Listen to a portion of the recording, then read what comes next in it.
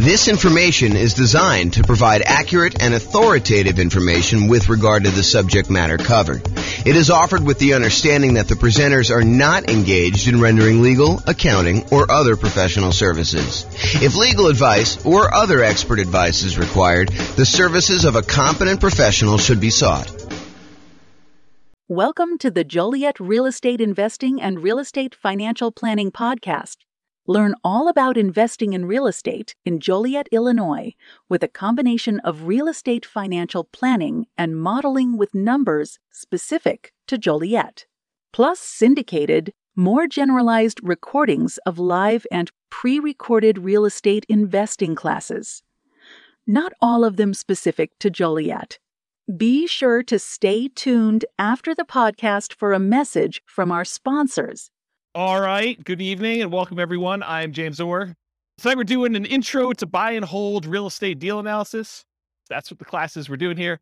So this is based on a class we taught about a year ago. And actually, I think Steve was the basis for a lot of the content in this particular class. It's the same structure that we had when we did that one for how deals differ, except I updated it with the new spreadsheet and did some new things for it.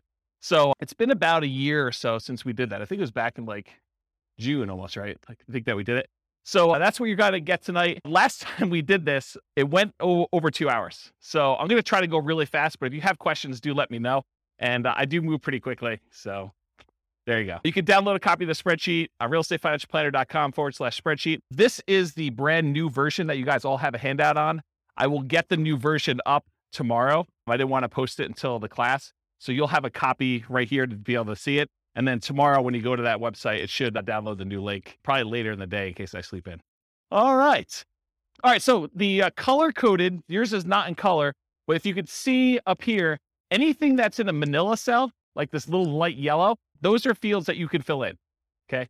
Anything else you should not be able to edit at all.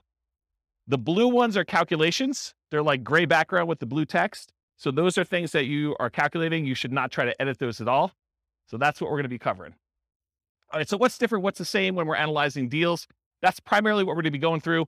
How does deal analysis differ for single-family homes, duplexes, triplexes, fourplexes, commercial properties? Those are all going to be kind of questions we got tonight. So who is like the least afraid of me and is willing to call me out on my stuff?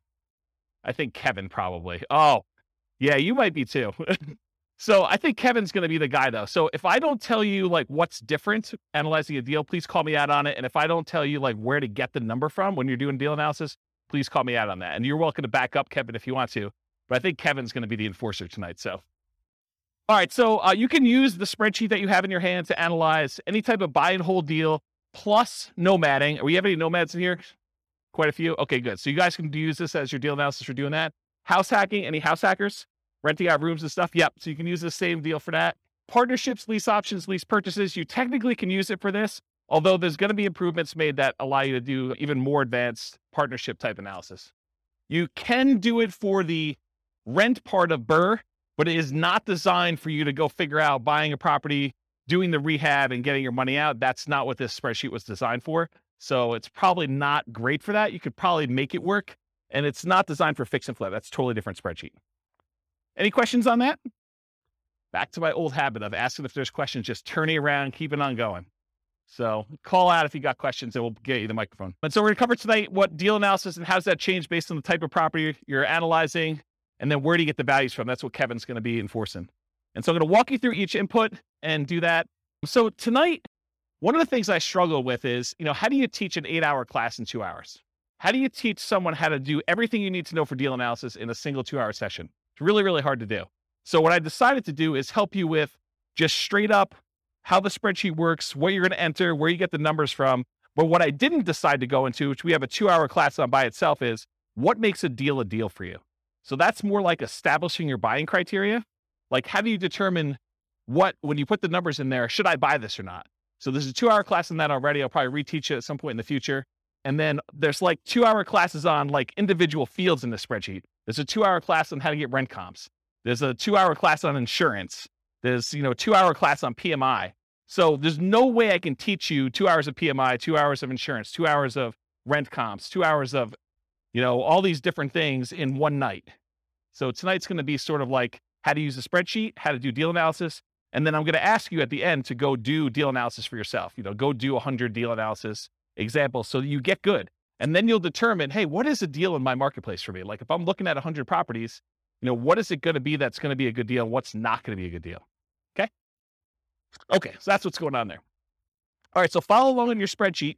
And my intention of giving you the big version of the spreadsheet, not just giving you a small one, is for you to take notes right on this.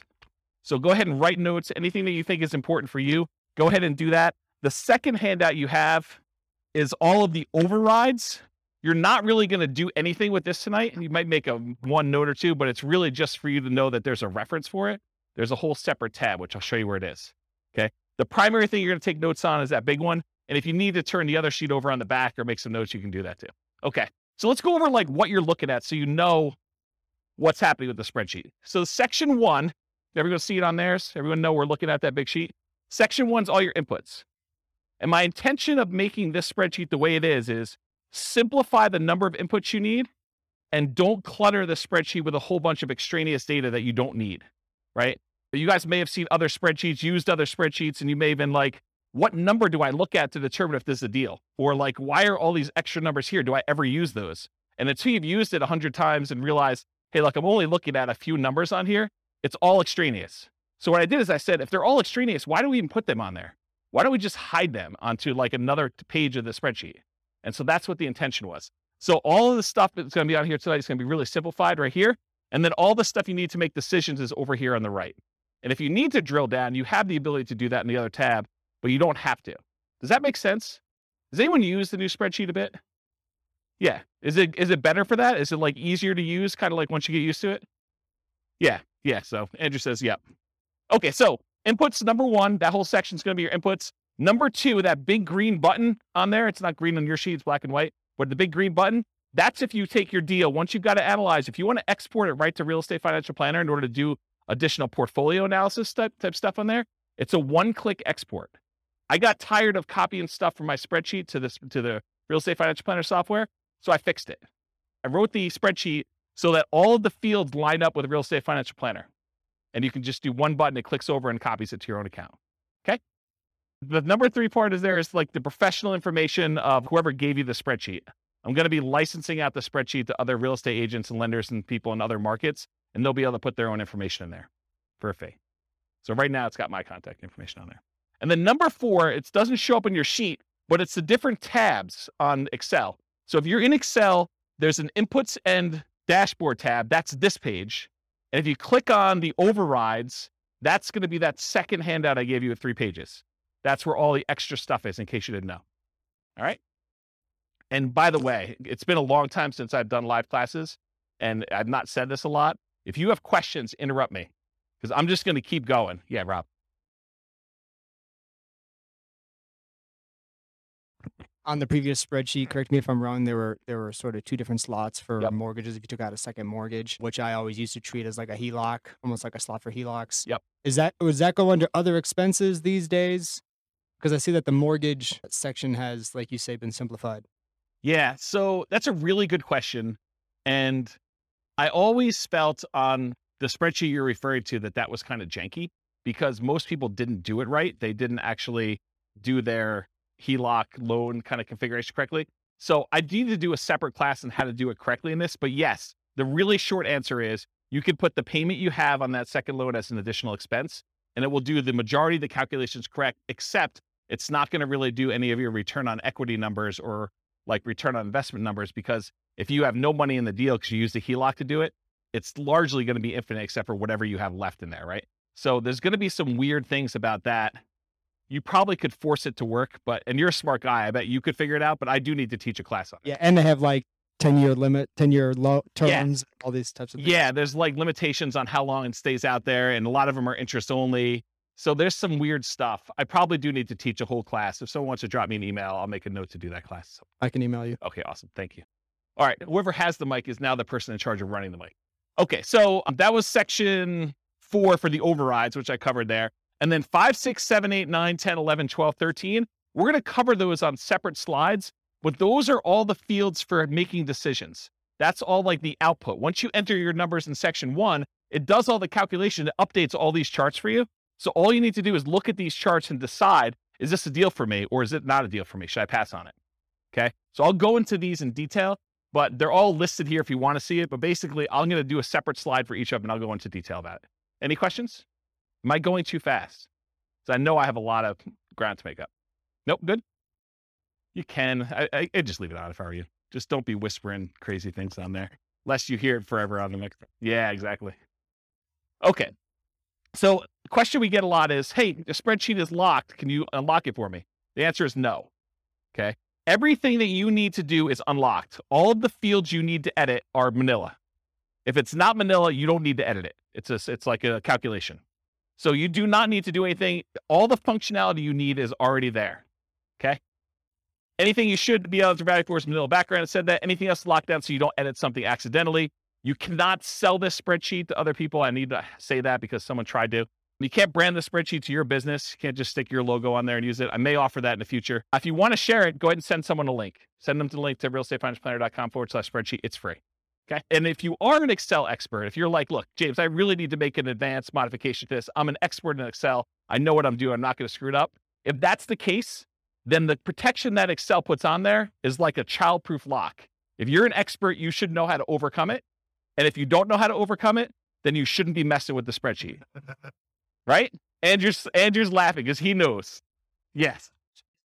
So the question was, I'll repeat it for the microphone. So the question is, this is really for buy and hold. Is there a separate spreadsheet for fix and flips and for BRRRR? I don't think I've released one in a very long time because I have not been focused on fix and flip for a very long time, but I'm probably due to make one. And so I'll go ahead and, if you want to send me an email, I'll go ahead and put it on my list to make a fix and flip spreadsheet. The challenge with fix and flip spreadsheets for a lot of folks is there's really like 3 major ways that people analyze fix and flips, and they're all slightly different. And so I need to be able to make the spreadsheet in a way that you can do all 3. So I'll have to think about exactly how I would structure that. Because I used to, a very long period of time ago, I used to cater to fix and flip people. That was like my niche. And my clients, like I'd like really high-end clients that were buying a whole bunch of fix and flip stuff. And they would all analyze deals slightly differently. And there were like 3 major schools of thought on how they do that. So I'll have to think about how I do it. If anyone has my old client book, I talk about the 3 different ways in the back of that book, if you've ever read that section. Okay. Does that answer your question? Awesome. Thanks. Okay, cool. So if you want to edit it, you need to know how to like do the childproof doorknob. If you don't know, don't be messing around with it. Don't ask me for the password. I'm not going to give it to you. Okay. Optional overrides. So this whole handout you have here, this is an example of all the overrides. This is the section I'm talking about. And really what it is, you click on that overrides tab and you can override anything. So if you've used previous spreadsheets before that had overrides for rent or overrides for sale price or overrides for maintenance or something like that, a lot of the people have been here have used a spreadsheet before that had some overrides for that. Long gone are the days where you could only override 3 things. You should be able to override everything. And so that is now the case. All these manila fields are able to edit anything you want for any calculation. And some of the calculations in 2 ways, like before the calculation gets made, or you want to override the results after the calculation is made, you could override that too. The thinking behind this is, and it probably works right now, I just haven't taught the class and haven't made sure, but the thinking eventually will be, this is not only the spreadsheet you will use to analyze deals, it is the spreadsheet you can then use to calculate and keep track of your deal over time. So instead of being able to say, hey, appreciation is going to be 3% a year, or whatever the number is, you'll be able to go back and say, appreciation year 1 was this actual number. Appreciation year 2 was this actual number. My cash flow in this year was this actual number. And then it will update all of the return on investments, return on equity calculations using your real numbers in the spreadsheet. So that was the thinking behind building it this way. So that's what's coming. It probably works right now as it is, but I will be creating additional tools to make it easier to do that and some kind of like additional reporting. Okay. Any questions on that? Okay. So you can override a large number of inputs. You could see intermediate calculations and you could see advanced calculations all on that thing. And if you want to look at what is available, go through and look at those if you want to. Okay. That's what the overrides is. All right. Mess it up. Inevitably, you're going to do some type of calculation. You're going to mess something up. You're going to have a number in there. You'll be like, why are my numbers so weird? Something is off. Download a copy of the spreadsheet and never use the one you download. Make a copy of that every single time so that if you ever need to go back to the original somehow, you can go back to the original. You can also use Control-Z in order to undo what you just did in Excel, or you can do the undo feature in Excel itself. So if you mess up something, go restart and enter your numbers again from the beginning. If you're going to do another deal analysis, don't always use the one you did in case you made modifications on the overrides tab and you forgot you did that. Start fresh. Okay. And then save your spreadsheet often. All right, good. All right, so now I'm going to walk through all the inputs for you. So there's like categories. There's the purchase inputs. That's that little heading right there. There's the mortgage inputs. There's the income inputs, the annual expenses, and depreciation. I'm starting with purchase inputs. I'm going to go through them one by one, and Kevin's going to call me out if I don't talk about what's different when you're analyzing different types of deals or where to get the number from if you don't know when you're doing deal analysis. Okay? We're in agreement, Kevin? All right, awesome.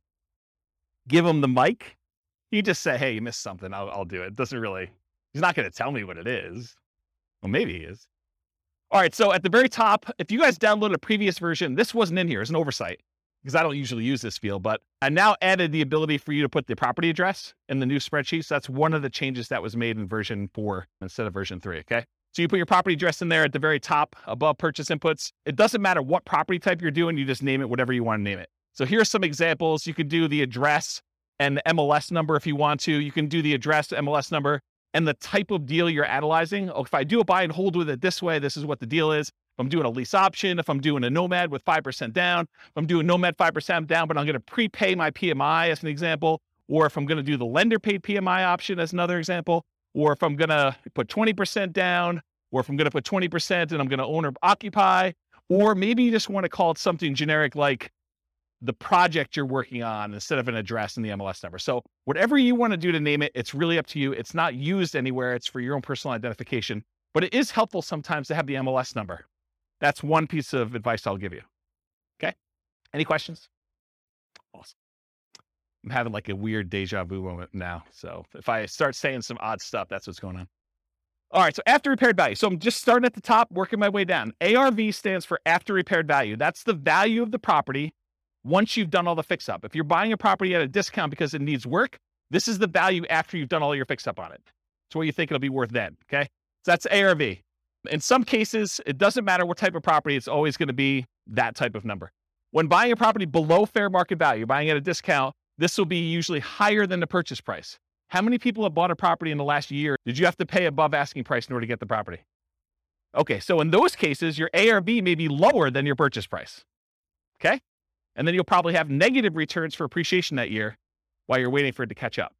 Okay? So buy it below there, I talked about that. Some hot markets, you'll be buying it for above ARV, I talked about that. Sometimes in this field, instead of just entering a number, especially with like new construction, I will sometimes use it as a formula. So in Excel, I'll say equals 450,000 plus 10,000 for the backyard, plus $12,000 for a fence, plus $3,000 for the appliance package. And so I'll just add up what all the values are instead of just putting in the total of being whatever it is, 500,000 after everything. Does that make sense? Because then I can go look back and say, why is it so much more than what I thought it was? What did I add in there? And I can look at them all individually. Cool? All right. So purchase price, this is the same regardless of whatever type property you're doing. When buying in the MLS, it's very common to have the purchase price equal the ARV. That is probably the most common situation. However, in our market right now, it's crazy. But, markets go in cycles. And, next year, 5 years from now, we may be able to buy properties at a discount. We may be, a little bit overpriced than people are doing stuff. And you come in under asking price in order to get your offer accepted. Who knows, right? Everything changes. So right now, though, it's pretty common to be above, but it's pretty typical over a very long period of time for them to be equal. Sometimes I'll even put in as a default that these fields equal each other. So I only have to edit one and it will just automatically update it for me. And that saves me a little bit of time, very little time, but it does save a little bit of time. If you're a real estate broker, any real estate agents in the room besides Steve? So if you are too? Okay, great. So if you're doing real estate and you're buying it and your real estate license, you can actually put in your purchase price, you can do, if you're taking your commission as a discount, you can do 0.97 times whatever the price was in order to do that calculation. So you can actually do the calculation in there in order to figure it out for yourself instead of having to do that. But all real estate agents can multiply by 3%. It's like a God-given gift for real estate agents to know how to do that. All right. Any questions on that? Sweet. Seller concessions. So a seller concession is when a seller gives you money to help cover some of your closing costs to buy the house. To be 100% clear, you cannot have a seller give you any of your down payment. You always need your down payment, but seller concessions can cover closing costs. They can cover things like buying down the interest rate on your loan. They can cover some prepaids, but they can't actually give you part of your down payment. So if you need 5% down or you need 10% down, you always need that amount. You can't use seller concessions to overcome that. All right, so seller concessions, that's that field right there. You enter in the dollar amount you've negotiated with the seller. You do this at the time of contract. So when you're negotiating the deal, you do it then. You don't usually do it afterward because you don't usually negotiate afterward, with the exception of if you're negotiating as part of an inspection or a appraisal. Sometimes you can negotiate and get the seller to give you seller concessions instead of adjusting the price. You put in the dollar amounts that you negotiated, and then we put in the percent. Why do we put in the percent? Why do we calculate the percent? You'll notice some of these, I do a calculation for percent. A lot of them I don't care. Why is percent important here? Because loans limit how much you can get in seller concessions. They may say you can only have a maximum of 2% in seller concessions on a certain loan type. And so I want to show you what that value is so that you can see if you're over it. You talk to your lender to find out where you get that information from.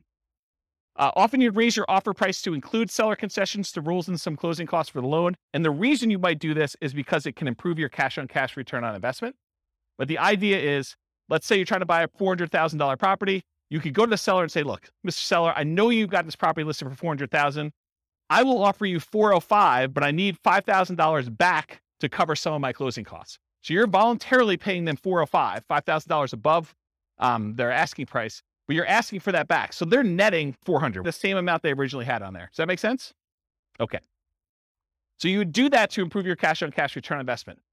When you do your deal analysis, do it both ways and see what I mean. Go ahead and do it where you pay $400,000 and that you've got to come out of pocket for $5,000 for your own closing costs, or do it where you offer them $405,000 and you actually have $5,000 in seller concessions, and see how that impacts your returns. See for yourself. Okay. The property must still appraise. You can't say, hey, listen, I'll give you $405,000 and the property's only going to appraise for $400,000, because it doesn't matter. The seller's going to come back to you and say, look, didn't appraise. We were going to try to get you $5,000 in seller concessions. It's not going to go through. We're going to take some of those back. And maybe all of it, maybe more than all of it if it doesn't appraise for $400,000, or it may be partial amount. They may only say, look, it only appraised for $402,000. So I'll give you $2,000 in seller concessions. We'll adjust the price down to $402,000. Okay. This is all part of your negotiation. If you're buying all cash, seller concessions don't matter.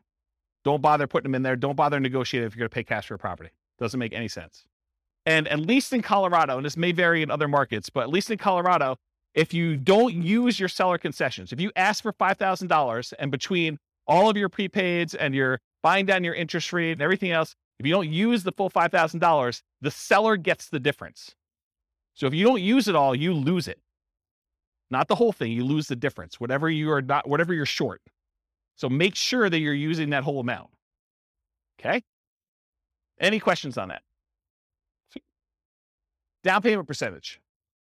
If you ever wondered, hey, James, why do you sometimes have us put in a percentage? Why do you have us sometimes put in a dollar amount? Part of it is what you're likely to get as a number. And part of it is what we need for the real estate financial planner when you export it.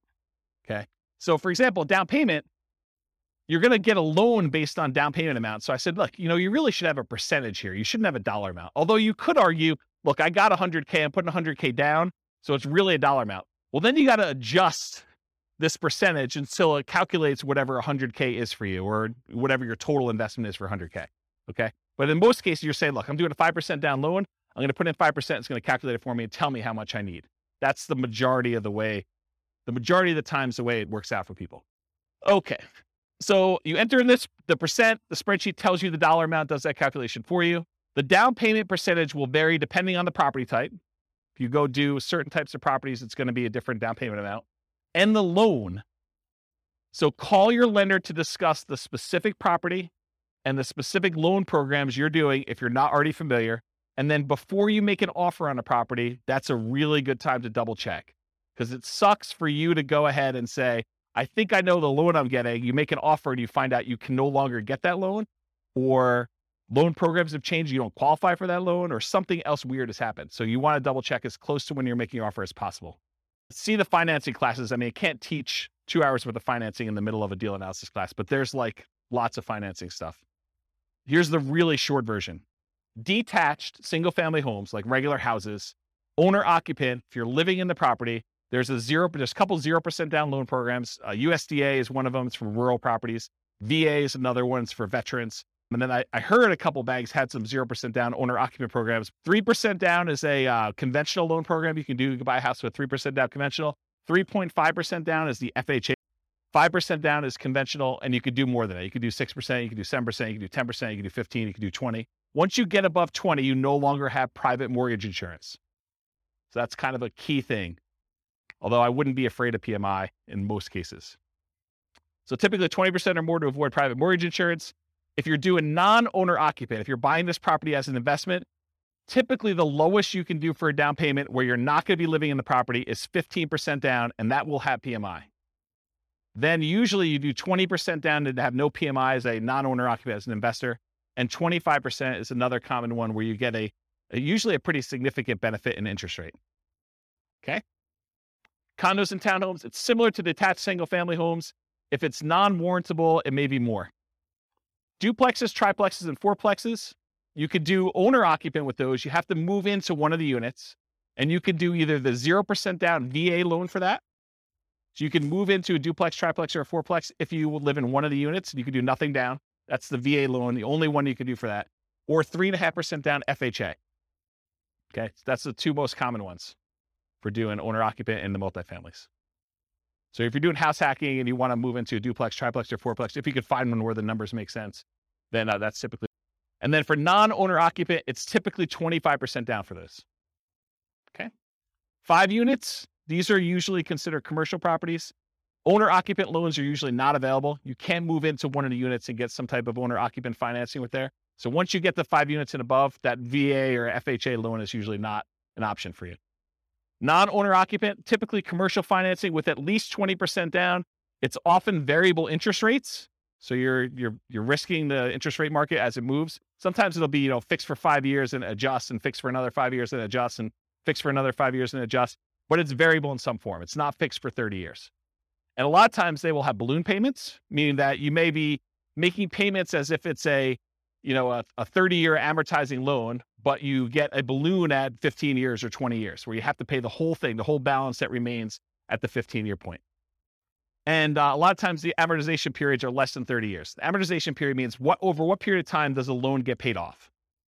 So a lot of times when you do traditional financing, VA, FHA, conventional, it's usually a 30-year payoff period.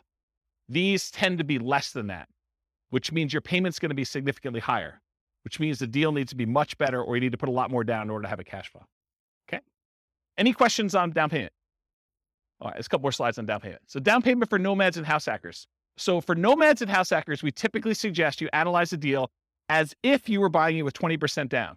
Why? Why would I tell you, hey, look, I know you're doing 5% down or 3.5% down. Why would I tell you should analyze this as though you're putting 20% down? Anyone know? Yeah, so Steve just hit it on the head. So basically, you want to look at it, if I were buying this property as an investment, because it's going to be a property that you probably are converting to investment after some period of time. So we want to look at it and say, would I buy this as an investment property?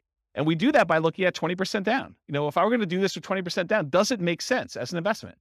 But we're choosing not to invest 20% down when we're doing these house hacking nomads. A lot of times we're putting 5% down or 3.5% down. So what you do is you analyze it as if you put 20% down. Then you go back in the spreadsheet and you look at that and you say, okay, 20%, yep, okay, it looks like I might consider this an investment. Then you go back and you say, okay, now I'm putting 5% down. And then sometimes you get a better interest rate by doing owner occupant most of the time. So you're going to change the interest rate too, and you're going to reanalyze the deal with the 5% down, and you're going to look at it. In a lot of cases, you're going to have negative cash flow. So if you bought it with 20% down, maybe you have slightly positive cash flow. With the way the prices have been going up very recently, because we've been seeing this massive increase in prices, and interest rates have gone like crazy the last 3 months. A lot of these properties with 20% down are not going to have positive cash flow. So if you look at it though, and now you do it with a 5% down, you're probably going to have even more negative cash flow, or negative cash flow if you didn't before. Now you got to say to yourself, okay, and if I don't have to put up an extra 15% down, if you're buying a $400,000 property, put 5% down, that's $20K if my math is correct, instead of having to put up $80,000. So instead of having to put up $60,000 more, am I okay with $200 a month negative cash flow? And you need to make that decision for yourself. That's why we do the 20% down first. You analyze it to see if it makes sense as a regular investment. Then you go and you switch it over to 3.5% or 5%. You say, can I stomach and can I afford the negative cash flow on this property? I'm basically financing, I'm using that in quotes, the rest of my down payment over time. instead of having to come up with that extra $60,000, I'm saying, can I afford $200 a month for the next few years until rents increase and I no longer have negative cash flow? Does that make sense to everybody? It's kind of an important point. Okay. So once you're done analyzing with 20%, reduce the down payment to your owner-occupant down payment, whatever that's 0, 3, 3.5%, 5%, and change the interest rate if you're doing that, if you're getting an owner-occupant rate. And often this will result in negative cash flow. You're financing the rest of your down payment. Do you have positive cash flow if you put 20% down? That's usually what you'd use to make your decision to buy it as an investment. And then how long will it take for the negative cash flow to equal your missing down payment? So if you're doing, I don't have to put up $60,000, but it's going to be negative $200 a month. How many months could you go before you got to that $60,000 that you had to put down, that you didn't? I like to look at that number and say a long time. Okay. And then are you okay with this negative cash flow? And then I usually throw in the curveball because you get tax benefits of owning rental properties. Are you okay with the negative cash flow plus the tax benefits you get by owning the rental property, which is called cash flow from depreciation? That's calculating the tax benefits you get times whatever your tax rate is and how much cash you'll get back on your tax return or less you can pay in on your taxes if you're taking your normal exemptions from your paycheck. And if those two combined, you're okay with that, then you can make your decision whether you want to move forward or not. So when we add regular cash flow plus cash flow from depreciation, the regular cash flow you have plus the tax benefits of owning the rental property, when we combine those together, we call that true cash flow. So whenever you see a reference to true cash flow on this spreadsheet, that's what we're talking about. And I'll jump ahead here because you guys have the handouts in front of you. But this first box where it has like these three things, this first box here, if you ever see it, that shows you your cash flow. It shows you your cash flow from depreciation. And then it adds them together for you in that third bar and shows you what your true cash flow is. So this is a really easy decision for you to say, this is my cash flow. This is my cash flow from depreciation. And this is both of them combined. And you could see they're split column charts to show you which one is which. It's just visually adding them as a sum. Does that make sense? Okay. That's why it's done that way. And I talked about this. Okay. Down payments. There are some really unusual situations. I just want to bring them up to your attention in case you're doing some crazy stuff. If you're buying property subject to or getting really creative, there is a chance you could have negative down payment percentage where let's say the seller overfinanced their property. They took out money in a cash out refinance. And now you're about to buy that property subject to where you're making payments on their existing loan. And they may be giving you money in order to come in there and take over that debt. They're going to give you part of the cash out refinance that they got in order for you to take the deal. In that case, you could have negative down payment. It's really rare, but I just wanted to bring that to your attention. I ain't going to dwell on it. Okay. All right, closing cost percentage. You enter the percentage. The spreadsheet tells you the dollar amount. It's typically the same regardless of property type, although the amount can vary a little bit. The amount of closing costs tends to increase with the loan type and the purchase price. The more expensive the property you're buying, the more expensive closing costs tend to be. So when you're calculating what your closing costs are, you do your share of the title insurance, because a lot of times the seller has their policy that they're providing for you, and then you have your share, especially if you're getting a loan on title insurance. So you want to figure out what your share of the title insurance is, and the fee if you're hiring the title company in order to do the closing. Sometimes it's split. It's negotiated in the contract, but sometimes it's split between buyer and seller. Sometimes the seller is paying for it. Sometimes the buyer's paying for it, or if the attorneys charge you to do that. Any upfront private mortgage insurance premiums, if you're going to do a prepaid one-time upfront PMI payment, you put that in there. That's where you're putting less than 20% down. Or choosing a loan lender program that offers this as an option. You don't necessarily have to do that. Any points you're paying in order to get a better interest rate in a loan, you want to include that. In some cases, you choose to take a higher interest rate and have the lender credit you back some money so that you have lower closing costs. So you call the lender and the lender says, hey, look, for a par rate, I'm not going to get into details, go watch the financing classes, but for a par rate, it's 5%. You say, well, what if I wanted to buy down the interest rate? Well, for $3,000, you could buy it down to 4.875. Okay. Can I go the other way? If I took 5.125 voluntarily, if I took a higher interest rate than what you're quoting me, what would happen then? Well, we would give you $3,000 then. Now I need to come to closing with $3,000 less because you voluntarily took a slightly higher interest rate. Does that make sense, everybody? Okay. So you can get points, you can pay points to have the rate go down, or you can get credited points in order to have a higher rate voluntarily. Cost of your appraisal. A lot of times your appraisal is not going to show up on your closing statement, because a lot of times you're going to pay the lender outside of closing. You're going to give them your credit card and they're going to charge you $900 or whatever appraisals are going for now in order to have your appraisal done. By the way, those can be much more expensive depending on the type of property you're doing. You're buying a 5-unit or something really, really expensive, then you're basically going to have a little bit more expensive closing costs for those. And some lenders, in some cases, may require more than one appraisal. I know there's someone in the room who had an appraisal done on a property, and I think the lender didn't believe that the value is what it was, and so they had to have the lender required another appraisal. Is that right? I've also seen this come up where you're buying new construction properties where you'll have the preliminary appraisal done, and then the appraisal will say, I need to go back out and check to make sure these 7 things are done. And sometimes they charge you an extra fee for that. And I remember one client where, man, the appraiser wanted to go out like 5 times because they kept saying something was not right. And it was pretty ugly. The appraisal on that property was like $2,000. It was something stupid. And it's a single family home. It was a condo, in fact. The cost of things like your property inspection, surveys, radon tests, pest control tests, and sewer scope, those are all things you'd want to include as part of your closing costs. You may not be paying them at closing, but you should realize that that is part of your calculation for what your return on investment is and what the expense of getting the deal is. If you decide not to include those, your numbers are going to be slightly off, right? And the less you put down, the more off it will be as a percentage. Because the less you have money in the deal, the more these small expenses matter. You buy the property for cash, not going to make that big of a deal. Missing $1,000 in there.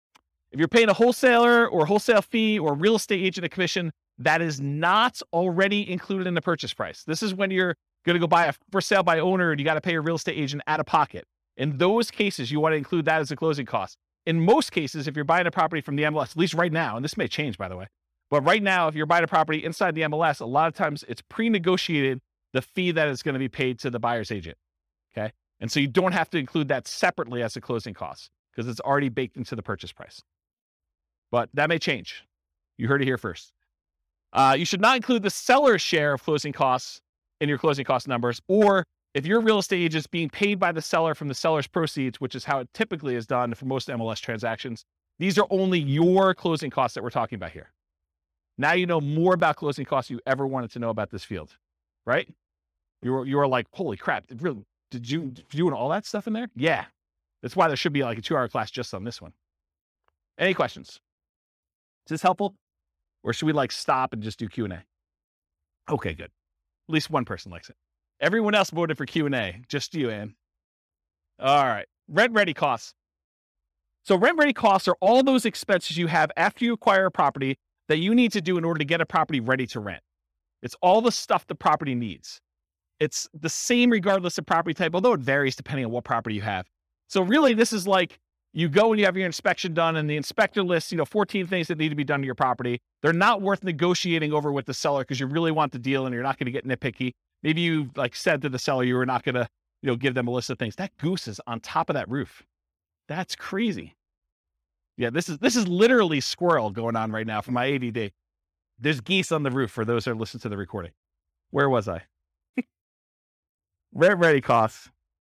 Oh yeah, so basically you're there, Steve. You're buying a property, you basically negotiate with the seller that you're not going to get nitpicky about things. So when you get your inspection report back, there's 14 things that need to be repaired.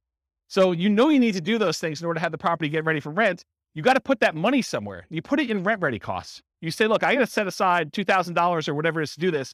And I will tell you, if you're always putting zero in here, that's probably wrong because almost every property needs to be at least cleaned. Something needs to be done to that property. So unless you're putting $500 to $1,000 in here, it's probably incorrect. Yeah, at a minimum, you're changing the locks. So some people do their own block changing, but you got to put time in there and, buying the stuff. Yeah, you got to buy locks. Yeah, so there's something in there, right? You're doing that. Although I've seen, it's scary. I've seen people not change locks on properties. Yeah, you have to call locksmith to get it done. Okay, so that's really what it is. If you have any imminent repairs or immediate things, you put it in there. Cost of materials and labors, others and your own labor. So not just hiring someone, but your labor to do this. Any upgrades for new construction you're not rolling in. So if you're buying a new construction property and you can't roll in blinds or you're not going to roll in landscaping or backyard fence, this is where you put those numbers. Okay, I said it's highly unusual. An unusual situation. If you're being paid to purchase the property, you could include that fee in rent ready costs. So if you're thinking about, the subject to example, you could put it in there as another way of doing it. Okay, now let me talk about this weird one. So imagine for a minute, you're analyzing a deal and you're buying a single family home and it's got a tenant in there. And the tenant is someone who's lived in the property for 15 years And the reason they've lived there for 15 years is because the previous landlord always had a soft spot in their heart and they never raised the rent in 15 years. So for a $500,000 house you're buying, you're paying you $600 a month in rent. Okay. And that's problematic, right? So what do you do with that? When you analyze a deal and you put in $600, it doesn't look like a deal. So we're typically not doing deal analysis where you put in $600 a month for rent because it looks like a non-deal. Instead, what we're going to do is we're going to put in what the fair market rent is that you could get if this property was not rented to the $600 a month person. Okay. Then what you're going to do is you're going to say, okay, there's 7 months left on their lease. So I have 7 months of this below market rent that I've got to stomach. So really, let's say rent is $2,000 a month. So really you're $1,400 a month shy for 7 more months before you can turn this property over and get market rent. So what you should do in rent ready costs is you should take $1,400, the amount that you're short, multiply by the number of months left in their lease, because you're not going to renew their lease at $600. They're going to move out at the end. And now you're going to rent the property for fair market value. So you do $1,400 times 7 months, and that gets put into your rent ready costs.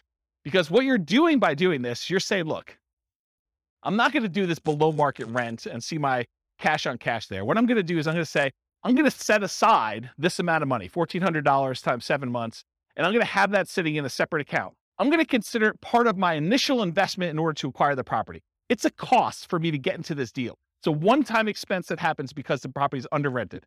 And you're going to use that because then that becomes part of your denominator when you calculate your return forever, because it was originally an expense that you had when you acquired the deal. Does everyone understand why I did it that way? Okay, so that's what I'm talking about here. Dealing with properties that are already rented. Figure out how much above or below fair market rent your rents are and use the difference for the duration of lease. Now, this can happen the other way too. You could find a property where it's being rented for above what you think you can get. They hit a home run. Someone really wanted that property and they paid $300 more than that.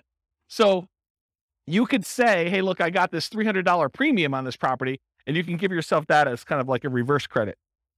Okay? All right. Any questions on rent ready costs? Sweet. All right. Total invested. So it sums up the amount for your seller concessions, the down payment, the closing costs, and the rent ready costs, and gives you a total amount invested. Some of those are negatives, right? Your seller concessions is a credit to you. So that's what total invested does. It's a calculation for you. You don't need to do it. All right. Next section, mortgage. So this is where I am. Following along on the spreadsheet. Go ahead and make notes wherever you want to. I'm on the mortgage section. The mortgage amount is calculated. It's done automatically. It doesn't change based on the type of property. The mortgage amount is automatically calculated for you. It's based on the purchase price and the down payment. Easy. Mortgage interest rate. Where do we get this from? The lender. Do you go to a website and look it up? How many people go to a website to look up what their mortgage rate will be? Yeah, ballpark. That's the problem though. It's like, what do? You're off by 1/4 of a point or 1/8 of a point. That's problematic, right? That can oftentimes make the difference whether you're buying it or not.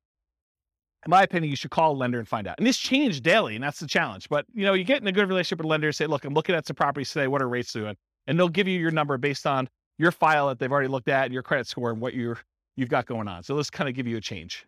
So easy enough, just email them and they'll tell you what's going on there. It will vary depending on the type of property. If you're buying a five unit or more, if you're buying a duplex, you're buying a single family home or a condo that's not warrantable or something like that. Your credit score, so you need to call your lender and get qualified. The loan type, if you're doing FHA or VA or conventional or whatever it is, and whether you're an owner occupant or an investor.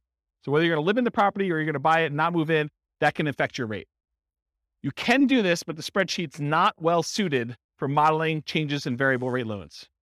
So you could go in there and say, I'm buying this property and it can become variable in year 4 and it could be within this range, and just rerun it a whole bunch of times and have it be formulaic, but I don't recommend it. If anything, go ahead and put in your worst case to see how it would perform if you had to. Or better yet, don't get variable rate loans. That's probably the best answer. All right, so I think I talked about that. Any questions on mortgage interest rate? You haven't called me out at all. Am I doing that good, or are you just sleeping? Okay, good. That's good enough. Loan term. So this is based on the loan you choose and can vary significantly. The overwhelming majority of the loans you're probably going to get if you're doing buy and holds with conventional financing, house hacking, or nomading is probably going to be a 30-year fixed rate loan. Okay, those are the loans we usually recommend. So in most cases, it's going to be 360 months for this field. If you're doing a 15-year loan, it's 180 months. You can use the formula here and say 12 times whatever number of years you're doing, but for most of you, it's going to be 360. You're just never going to adjust it. And it might be difficult to find 30-year financing for 5+ units, which we talked about before. but you're not going to be able to go ahead and get 30-year financing for buying like, a 12-unit apartment building. It's really, really hard to do. Any questions on this? All right, private mortgage insurance. There's a whole 2-hour class on this, so I'm going to give you the really short version. It's not usually used for 5+ units, any type of commercial buildings, because in those cases, you're usually putting at least 20% down, a lot of times even more than that. It's used when you put less than 20% down on a property. There's an entire class on it. Call your lender for your exact number. You can't go look online and say, what's my PMI going to be? Because it actually depends on how many people are on the loan, what your credit scores are, loan to value, type of property. There's a whole bunch of things that go into it, and which company they're using. Certain lenders are required to use one company or pick from 3, and other lenders may be using totally different ones. And so you're not, honestly, when you're shopping for a lender, one of the things you've got to include in that, especially if you're doing Nomad and you're only putting 5% down, is what the PMI is from that particular lender and how that works in your favor or against you. Okay. So enter in the percentage of the original loan balance for this, or guess and check until it matches the dollar amount. So this is one of those fields where I think you're probably going to get a dollar amount, but the real estate financial planner wants it as a percentage, because in case you change the number on the property and you make copies of it and you're buying it as a template in the future, there's reasons we use it as a percentage there. But a lot of times the lender's going to tell you your PMI payment is $114.86 a month. So what you'll want to do is you'll want to go ahead and adjust the percentage until it equals that, whatever I said, $114.86 a month. Okay, so you'll want to guess and check using this percent until you get there. I would, in a dream world, I would give you that number and you can put it as a dollar amount, because that's probably the way you do it. And as I say this, I think maybe I should change it. But the reason why it's done that way is when you copy this to the real estate financial planner account, you're saying, I want to buy this property every year or whenever I can for the next 5 or 10 years. We use it as a percentage of the value, because if you kept it as a dollar, it would always be low. So I don't know, to be determined. If you guys keep using it and you want to complain, go ahead and email me and maybe I'll change it. Any questions on PMI? Yeah. You said earlier you wouldn't be afraid of PMI. Can you just No. expand on that for me? Yeah, so that's great. So PMI is very similar to that discussion I had where I said, look, you're not putting 15% extra down, so you don't have to put up that $60,000 more. PMI is just another expense, so you don't have to put up that $60,000. So if the PMI is $100 a month and you're negative $100 a month in cash flow, now you say it's $200, because it actually includes it in the cash flow calculation for you already. PMI is just part of that expense of being able to not have to come up with an additional $60,000. So you look at your numbers and you say, is this still a good investment for me overall? And am I willing to pay the PMI or not?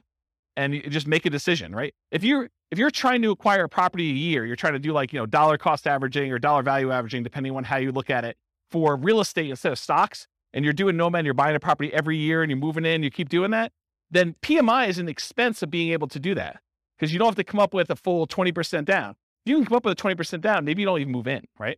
You just kind of buy properties. But if you're doing 5% and you're kind of conserving your down payments, this is a way to do it, provided you have enough income to support that as you continue to acquire them.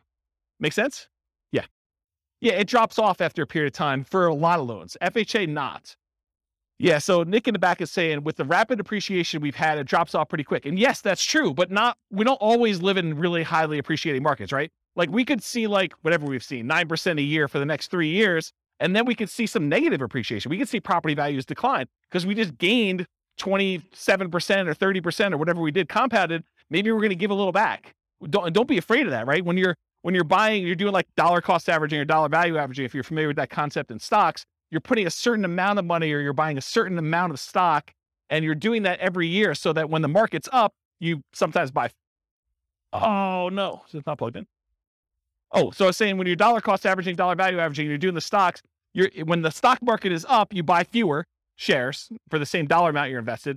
When the real estate market is up, you're buying one house, you're buying because it's the smallest unit you can do. But when the market's down, you're getting a better deal. So when the market is up, you're buying properties, you're kind of like riding the wave for all the ones you own, but the ones you're buying are a little bit more expensive. When the market's going down, yeah, you're losing value on these temporarily, but you're buying slightly better deals on the ones that are down here.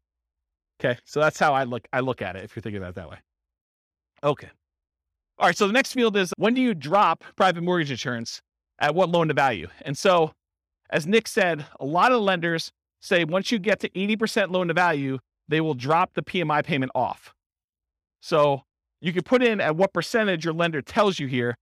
Some lenders will tell you it's 78%. Some will tell you 80%, whatever it is they tell you. It's usually 78 or 80, depending on who it is that's telling you that. Sometimes they don't know, but put it in there around there. And so usually when your property value then gets to the point where you have 20% of equity, you're at 80% loan to value, then your PMI payment can go away if you ask the lender, look, my property value is this.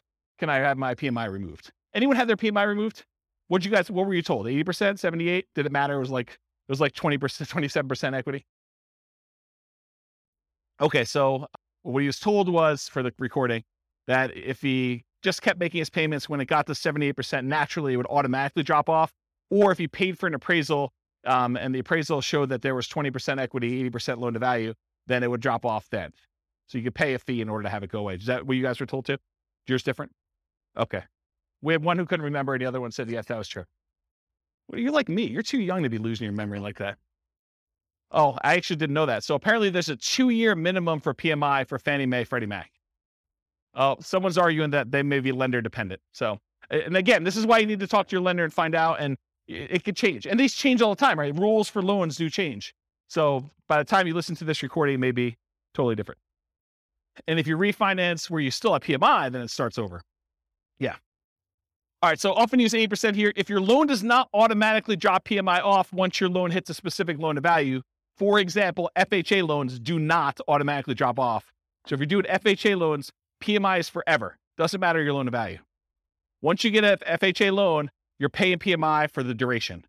It's one of the bad things about doing FHA. One of the good things is you can buy duplexes, triplexes, and fourplexes with 3.5% down. And the interest rate's not that bad. But you're never getting rid of that PMI. You just should calculate it in as part of your payment and figure out what that looks like. Okay? Most conventional loans, though, it drops off at some point. In the event that it is an FHA loan, though, use 0. Okay? All right. Income. Should be easy. Monthly rent. Use the fair market rent you'd expect you can get from the property. I have a whole class on how to determine fair market rent. I can't teach a 2-hour class on that right now. I use rent-ready costs to adjust for current rents that are not fair market. Remember, this is that example of someone really had a soft spot in their heart and they were getting $600 a month for a $2,000 a month property. This is where you'd still use the $2,000 here, but you'd make the adjustment in rent-ready costs in order to do that. You could total monthly rents for all units. So if you're buying a 5-plex, you could put down equals and then put the 5 different rents you're getting, or do, I've got buy the 20 unit and then 10 of the units are 1 bedrooms and I'm getting $795 for those. And, I've got 5 2-bedrooms and I'm getting $895 for those. And I've got 5 3-bedrooms and I'm getting whatever I just said there, plus a couple $100 for those. You can go ahead and do a formula in order to calculate it.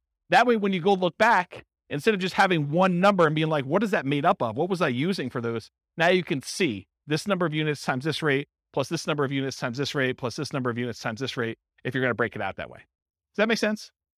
Okay. Well, what was the question? I don't want to use quotations to hold. Yeah. If you don't know how to do formulas in Excel, go look it up. I'm not going to teach that tonight, but yes, there's rules about that. Andrew, you have a question? You want to get the mic? Yes. You're renovating a place and it's going to take a month or 2 to get it ready. Yeah. Does that mean the loss of rent, you should not be considered loss of rent, but also goes back into rent-ready costs? Yeah, so that's a weird one. It's like a personal preference in some ways. I think probably the best practice there is to put in your personal costs or holding costs for a month or 2 to do it, but not a loss of rent. That's how I would probably look at it. It feels like it's a decreased rent, similar to the fair market rent versus the other one. You still got fair market rent, you're just not earning it for a month or 2 because it's a discounted rent because you're renovating. Yeah. Maybe. I would personally, I just put in what my holding costs were as like a expense because your rent was 0. Right. So 0 minus whatever your expenses are is going to be what your holding costs are for that period. So when I said you were getting $600, that's the same calculation, right? Because I guess you had personal expenses. So I'm thinking about the graph about the return in dollars for year 1, because there you're assuming you do get the full rental minus the vacancy. So I was sort of saying, well, that's what you don't get. Yeah. That's interesting. I'm also deeply about when the start of year 1 is, whether it's the day after you purchase or when it's rent ready. And I think it needs to be the day after your purchase. I agree with that. I think it's the day you purchase in case you have a 6-month period. This is sort of like Burr, right? This is the problem with the Burr property. and why the spreadsheet was not specifically designed for that, because that's what it is. You're talking about a BRRRR property. We have 3 months of holding costs while you do rehab, and then you're going to refi or you're going to keep the property and do it that way. So yeah, I'd want to think about that a little more. My gut tells me you put your holding costs in there, but you're saying... My feeling is that we should start like year 1 on the day after purchase, and then anything that's inaccurate after that, whether it's fair market rent that's off because of the old lady thing, whether it's loss of rent for another reason or because it takes you a while to spend the rent ready costs, it doesn't matter. Put that all in the investment on day 0. Yeah. Yeah. That's a good question. Good point. Yes, I'm glad you did it. Glad you came here tonight. That's awesome. All right. So I talked about that total for all the units. Bill back for utilities and parts of HOA. So if you got a triplex and you have one central water line coming in, you're going to bill that back. Make sure you include that in here and stuff like that too. In our market, it's customary for the landlord to pay the HOA fee. That's customary in our marketplace. This may differ in other markets. In other markets, you may be able to pass it on. However, if part of the HOA is a utility or a benefit to the tenant, we may bill back. For example, garbage. In some of my neighborhoods, garbage is lumped in with the HOA. And so sometimes we'll break that out and say, hey, look, you have a garbage utilities fee. It's whatever it is, $25 a month. I have no idea what garbage is. $45 a month, whatever numbers it is. And so you can bill that back separately and pull it out of the HOA if you're thinking about it that way.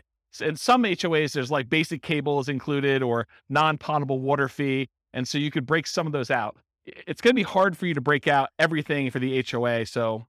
But some of them, I think you can rationally make a good case for doing that. All right. Any questions on monthly rent? Monthly rent for nomads typically assume, and this is incorrect. I'm going to tell you something that's wrong, so pay attention. So when we nomad, by definition, you're getting an owner-occupant loan. You have to move into the property. You have to live there for a year. That's a rule of nomad.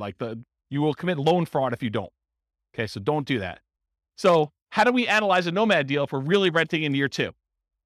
We pretend year 2 is year 1.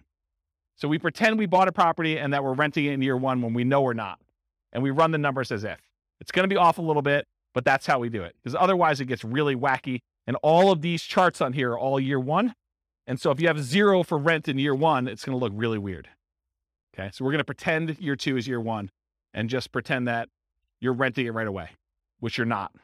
Unless you're buying a duplex, triplex, or a fourplex, in which case you're getting some rent that's just below market for that first year. Okay, so most folks will use what they can get in rent today. In many markets, this will be slightly lower than what you may be able to get a year from now as rents sort of go up a little bit, especially if you start searching for your...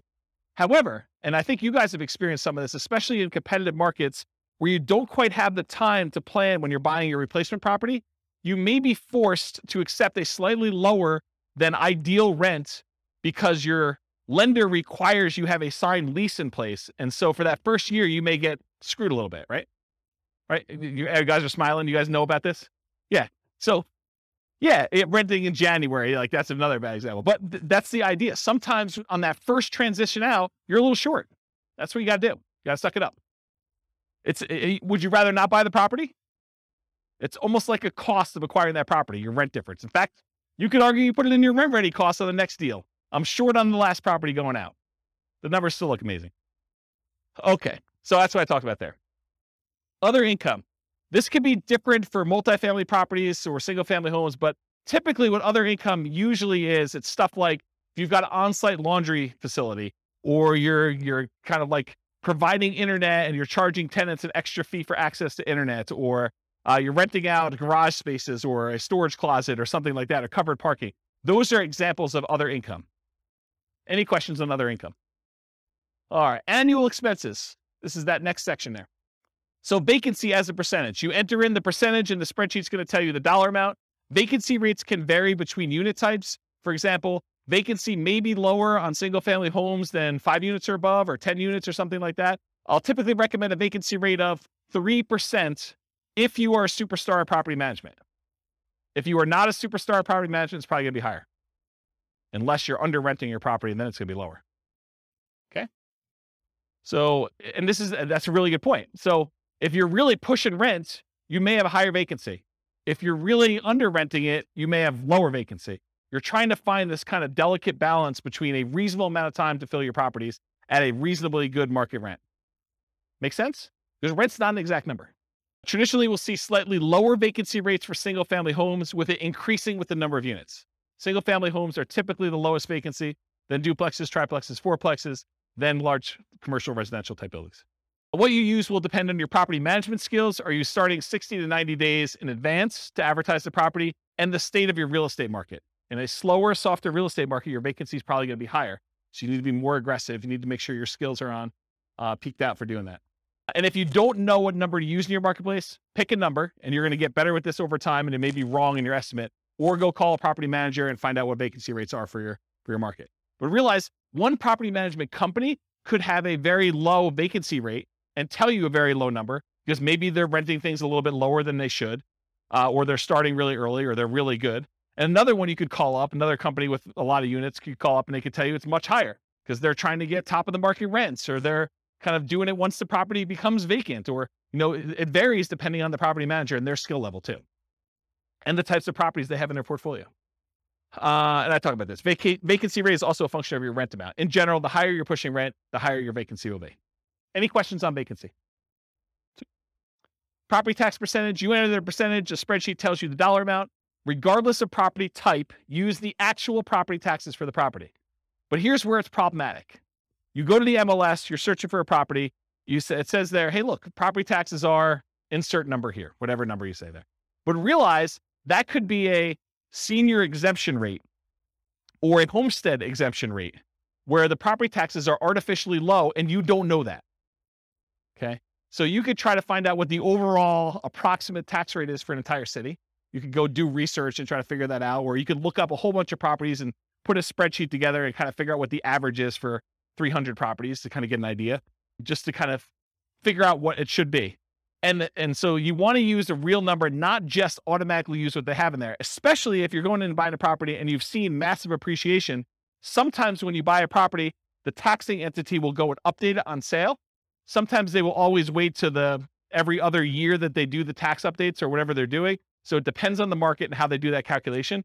But you could be at the tail end of an 18% appreciation run over those last 2 years, and property taxes could be 20% higher than what you thought they were going to be. So something to think about. Also, with new construction, you can't go look up what the value of the vacant land was and what they're being taxed at, because that's not like real life. You may have a period of time where you have a really low tax rate when you buy a brand new property, but in most cases, they update that pretty quickly. And it's going to be based on whatever usually the builder will give you an estimate. We're estimating property taxes are going to be about whatever it is, 1% or 2% of the property value. Okay. Talked about that. Any other questions? Yeah. Yes, metro taxes would be included here because metro taxes are typically included as part of the property taxes in many cases. Yeah. And if in your market, because not everyone's listening from locally, if in your market they're not, they're done separately, you can combine them and put them in here. Good point though, Nick. Yep. Any other questions? Cool. Property insurance. You enter this amount and the spreadsheet tells you the percentage because you're often quoted this number from your insurance agent. So you call up your insurance agent, you say, look, I'm thinking about buying a $400,000 single family home. What would insurance approximately be on that? And maybe give them an actual property and get the coverage you want and give them your credit score so it's quoted to you, because those all have an impact. It's a 2-hour class on property insurance. But basically, if you go in there and you find out what that is, and then you adjust it a little bit based on it's a little bit more expensive property, it's a little bit less expensive property, then when you're ready to make an offer on something, go firm this number up with your insurance agent. But don't go harass your insurance agent doing an insurance quote, a full workup quote on every property you're analyzing. That's just dumb. Okay. Just use a really rough estimate. You can go firm it up and verify your assumptions once you get more serious. Insurance can be less. Oh, this is really important stuff. Okay. So your insurance can be less for condos and townhomes than for single family homes, because a lot of times the insurance policy you're buying is covering your risk, what the insurance company will need to replace if you have a claim. And in a lot of cases with condos and townhomes, the HOA covers studs out or the exterior of the building. And so part of your HOA fee is for the HOA to cover all that exterior maintenance, and if there's hail damage on the roof or if there's damage to the sides. And so you're not paying for insurance to cover those things here. You're paying for it in your HOA. Okay. So in this case, your insurance may be lower for condos and townhomes, which will help offset a lot of times those higher HOAs. So when you think about, you're analyzing a deal and you're thinking to yourself, hey, I've got this deal I'm analyzing, but the HOA is killing the deal. Well, maybe, but in a lot of cases, part of that HOA is really maintenance on your property or insurance on your property. And so you'll usually give up a little bit, like lower your number slightly for maintenance and lower your number slightly for insurance because the HOA is covering some of those. And you can use, I'm going to reference the capital expense and the maintenance and the capital expense spreadsheet a little bit here, but you could do those spreadsheets and figure out what you're paying and figure out what the insurance company is paying and then kind of make the adjustments there so that it's a little bit fairer comparison. Does that make sense? Anyone lost by what I just said? Because that's kind of an important point. It's honestly one of the reasons this class exists. Because I think this is what Steve was getting at when he was buy duplexes. Yeah, I mean, duplexes, sometimes you have less maintenance with a duplex if everything is sort of independent and you have one shared roof, but sometimes duplexes are even more expensive. You have a shared entryway and you've got to be responsible for maintaining that. And so it really depends on the property. It's not just automatically X is better than Y. I don't know, that's how I would say it. Okay, let me make sure I covered all this. Insurance can be less. Talked about that. It's coming to HOA for condos. Be responsible for the exterior. Often buyers responsible for studs in. We talked about that. Still need to verify with the HOA. So you want to check with them to make sure. Part of the HOA can informally be attributed to and justify a reduced maintenance number in the spreadsheet. Call your insurance agent to get an accurate estimate of what insurance will be. Watch the 2-hour class on insurance. I think I talked about that. Okay. HOA dues. So that's the next field. HOA dues tend to be higher on properties where the HOA is responsible for maintaining significant portions of the property. If the HOA is really just sort of a compliance arm, their HOA fees tend to be really low. If your HOA covers exterior maintenance and roofs and a golf course and a pool and everything else, expect your HOA to be much higher. Okay? You're less likely to have HOA dues as the number of units increases, most likely to have with a condo or townhome, more likely with a single-family home, less likely with duplexes, triplexes, and fourplexes, and least likely with 5+ units. Although there's exceptions to that, but I think that's a general rule of thumb that you're less likely to see HOAs the more units you go. In properties where the HOA dues include some maintenance, any type of maintenance at all, you might be able to justify using that lower maintenance number and insurance costs. And this can offset part of that HOA fee to make condos, towns more competitive from a return on investment perspective. I didn't cover it here, but we need to talk about this. So let's say you're in a big neighborhood and you have a huge hailstorm comes through and, the HOA is responsible for roofs. And they realize that 90% of all the properties need new roofs now. And they don't have enough reserves in order to handle their kind of like deductible for having all the roofs done. So they're short. So what does the HOA do when they don't have enough money to do the repairs on the properties that you own? They do what's called a special assessment. So they come to you and they say, look, we're short and we need to have a certain amount in reserve. So we're going to go ahead and say, each of you needs to cough up $1,000 per unit to cover your share of the deductible to have these roofs done because we didn't expect a hailstorm to do all these roofs at one time. So they come to you to say, okay, we all need $1,000 from you. What if you don't have the $1,000? That's a problem. But you can buy insurance to cover that deductible.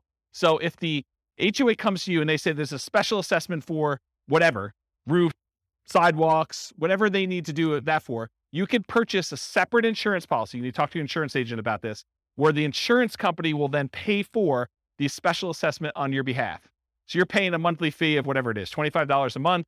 And if there is a special assessment at any point during the time that you're paying that policy, then the insurance company will cover that special assessment fee. So if I were personally buying an HOA or condo, I would always buy the special assessment insurance, in my opinion. Okay. Any questions on that? Utilities. Utilities can vary depending on the property. You're least likely to be paying any utilities on a single family home because this is the owner, the landlord paid utilities. So if you're renting a single family home to somebody, in most cases, that tenant is going to transfer utilities into their own name and they're going to be responsible for paying all those. You're not going to be responsible. But what if you have a triplex where it's a type of triplex where you walk into a part of the building and it's like an interior sort of like lobby, and then you've got 3 doors to the 3 different units on the inside? Who's paying the electric bill for the centralized unit? Who's paying for cleaning in the centralized unit? So those types of things, if you're paying some type of utility for the properties that's not in the tenant's name, then you need to put that in here. It can vary depending on property type. You're least likely to have that with the single family homes, as we discussed. You're less likely with condos and townhomes, and you're more likely with duplexes, triplexes, fourplexes, fiveplexes as the number of units and common areas and amenities increase. So just realize that your probability increase with the number of units. Typically, you get this information from the MLS, brokers, sellers, and leases. Did I hit where you get the numbers from for everything? Did I miss anything? Look down your sheet. Tell me if I missed anything, because I just want to make sure. Is there anything on there you're like, where do I get this number from? So I think Kevin's not way on top of this thing. Or maybe I'm doing such a good job that I catch it on every one, but. He asked me about where you get the number from for appreciation. Oh, well, I mean, it's predicting the future. So obviously you roll a 6-sided die. And if you get a 6, you roll it again and you add them. What number for appreciation? 10% for appreciation, says Kevin. Make any claims against him if you don't see 10% in your properties. This is his address. I'll give it to you. You know, maybe. I could probably make it a non-deal if I really, really struggle to do that. But you're right. Everything starts looking pretty good, which is why, last couple of years has been amazing here. I got no unhappy clients, that's for sure. All right, got my water. All right, so we talked about utilities. Any questions on that? Other expenses. I combine these two into one slide. You're slightly more likely to have additional other expenses on properties with more than one unit. This is like if you have to do snow removal on a fourplex, because who's going to shovel snow when you've got shared walkways and stuff? Or lawn care, or things like that. Most likely have 5+ units as a number of common areas and additional shared amenities increase. You typically get these numbers from the MLS, brokers, sellers, and leases, although my experience is that they're very rarely accurate. So you gotta use your personal experience to kind of estimate what you really think they should be. And it sure helps if you have other properties. You're like, oh, I have another 10plex and my landscaping costs for that are this. Let me go ahead and use that for this one. But if you don't have those actual numbers, sometimes it's really hard to estimate. All right, maintenance percentage. Maintenance can vary depending on the property type. It tends to increase as the number of units and the number of common areas and additional shared amenities increase. Think about this. If you got to maintain a central area, that tends to increase your costs. Single family home where you're responsible for all maintenance tends to be higher than condos and townhomes where the HOA is responsible for some maintenance. We talked about this idea. Part of the HOA can be informally allocated for maintenance instead. Some investors will include or at least mix in some capital expenses with maintenance. So if you haven't watched the 2-hour class on capital expenses, I would strongly recommend you watch that because it's mind-blowing. But the idea is that some things some people consider to be capital expenses are probably maintenance, and some things some people consider to be maintenance are probably really capital expenses. And so you try to figure out where the blend is for what percentage you use here and what percentage you use for CapEx. Just between the two of them, you need to cover everything. Think of it that way. So in that class on CapEx, I have a basic spreadsheet and advanced spreadsheet. I'll show you those, I think, on the next slide. And then keep track of your maintenance and capital expense numbers over time to get a better feel for your own numbers. And as we see periods of massive inflation, what should you expect to see with maintenance and capital expense costs? To go up, right? A lot. You were thinking they were going to go up 3% a year, and now we saw whatever inflation was, 9% or 8%, whatever number they're quoting you. Then realize you're going to see a pretty big uptick in that. All right, so advanced for condos and townhomes where some maintenance is handled by the HOA, estimate the portion responsible in the HOA fee and then subtract that from what it should be to do your reduced percentage. So you go do the calculation to find out, oh, the HOA is responsible for A, B, and C. That usually costs X dollars per year. And my maintenance number is $3,000 per year. I can subtract the number that the HOA is responsible for. So I really only need to do this dollar amount, which is this percentage. So do that math for yourself. CapEx, same type of idea. They can vary depending on property type, similar to maintenance, except these are less frequent, often larger expenses. One of them I quote as a percentage of gross rent. That's maintenance. The other one I quote in dollars per month. Or this is annual, actually, so dollars per year. All right, these are examples of the two spreadsheets in that CapEx class. I really recommend you go watch those. This is the basic one. The basic one you put in the cost in today's dollars of all these different things that you're going to do, how frequently and number of years that you replace them, and then it will take an inflation rate into effect and tell you this is what it will cost this number of years in the future. So this is what my yearly cost is that I need to save. And this is how much I need to save each month. So it tells you how much you need to save for the year's costs and how much you need to save for the month's costs in order to have all these things covered with inflation this number of years out for one use. So that does the basic one. The advanced one is more complicated because it does the cost in today's dollars, the frequency, and then you can put in how old the thing is today. So you may only have, instead of 10 years for an air conditioner, you may be 5 years in. So you really only have 5 years to save up to replace an AC. So that'll take that into account, and it'll adjust all the different years for all the different units. And then it also takes into account if you're putting money aside, what you're earning on that money in some type of savings account, and if you're increasing the amount you're saving each year with inflation or some other number. So the advanced one does a whole bunch of calculations. It's almost like cash flow planning for CapEx, and it shows you your account balance over time and sees if you ever go below zero, and shows you when they all happen and how big order of magnitude they are, like how large the expenses are, and it sums up all of them in this bottom one. So the advanced one is for someone who's like, yeah, I really, really want to know and have understanding of CapEx. The basic one should get you close. Okay. Management does not tend to vary based on property type, although with some properties, especially larger multifamilies, you may be hit with your property manager minimums, which would make your percentage higher than you would have estimated. For example, if you're renting, you've got like a 20 unit and there's a whole bunch of like 1-bedroom units in there, like studio or efficiency apartments in there. And, they're renting for $550 a month, and your property manager's minimum is $600 a month. You may be hitting the minimum with all those. So just realize that. You get this number from your property manager. And if your quoted property management fee is about 10%, you should probably expect it to be a little higher than that with all the extra fees they add on. So it's probably going to be 11 or 12.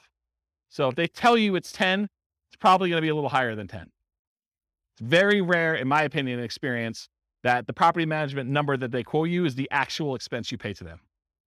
Okay? Any questions on this? Yeah, Andrew, you want to? Are you counting like the first month's rent as part when that happens as part of that, or is that a separate?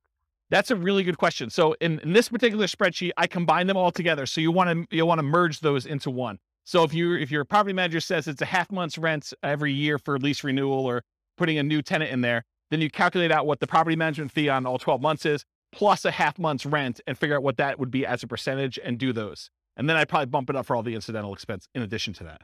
So yeah, it's not intended to be broken out. In the other spreadsheets, some people will break out, property management, somewhat like steady state property management fee, and then they have like a lease renewal fee or a lease origination fee separately. I combine them into one rather than do two. Good question. Any other questions on this? All right, so this is the depreciation details on the bottom. So land value percentage. So what percentage of the property price was the value of the land when you bought it? If you're buying a condo or just a condo, usually they don't have any land value. If you're buying a townhome, a lot of times they will have land value. Talk to your CPA, though, about whether or not they're going to try to reduce your condo for like the shared land fee or something like that. Some of them like to do that. I actually don't know what the right way to do it is, but I think some of them will do like, it's a condo, I don't own any land, so my land value is zero. And some will say, well, you're built on something, and so we got to kind of attribute it to that land, and I'm not sure which way they do it. Anyone know like what their CPA does? Okay, yeah. No one knows. It's a mystery. So that's the land value percentage, because when you depreciate a property, what we're trying to figure out here, one of the reasons why we ask these questions, is we're trying to figure out what the depreciation benefit, what the tax benefit of owning a rental property is from the government. And what we need to know to calculate that is how much of the purchase price was land, because you can't depreciate the land, you can only depreciate the building. So we need to know what percentage was land. Then we also need to know whether it's a commercial or residential property. And by commercial residential, I don't mean, 5 units and above. I mean whether people live there or not. So if you're doing an industrial building or, some type of like other commercial thing, which I can't think of right now, but something where people don't live in, that's commercial. And that's at a different time period. And then residential is 27 and a half years.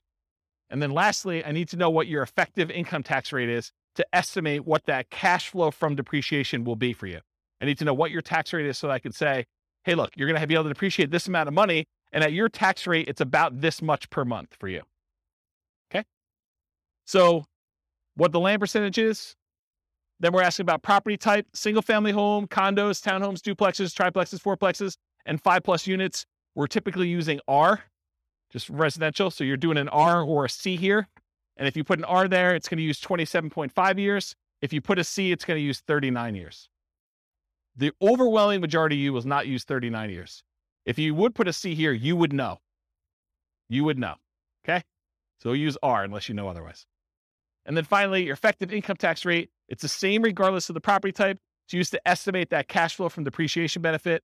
We multiply the gross depreciation amount times your tax rate to estimate, it's only an estimate, how much your tax benefits would be in cash flow to you. So here's I'm not an accountant, not a CPA. Here's the layman's version of what depreciation is, okay? Let's say you make $100,000 a year between you and your spouse, and you own a property.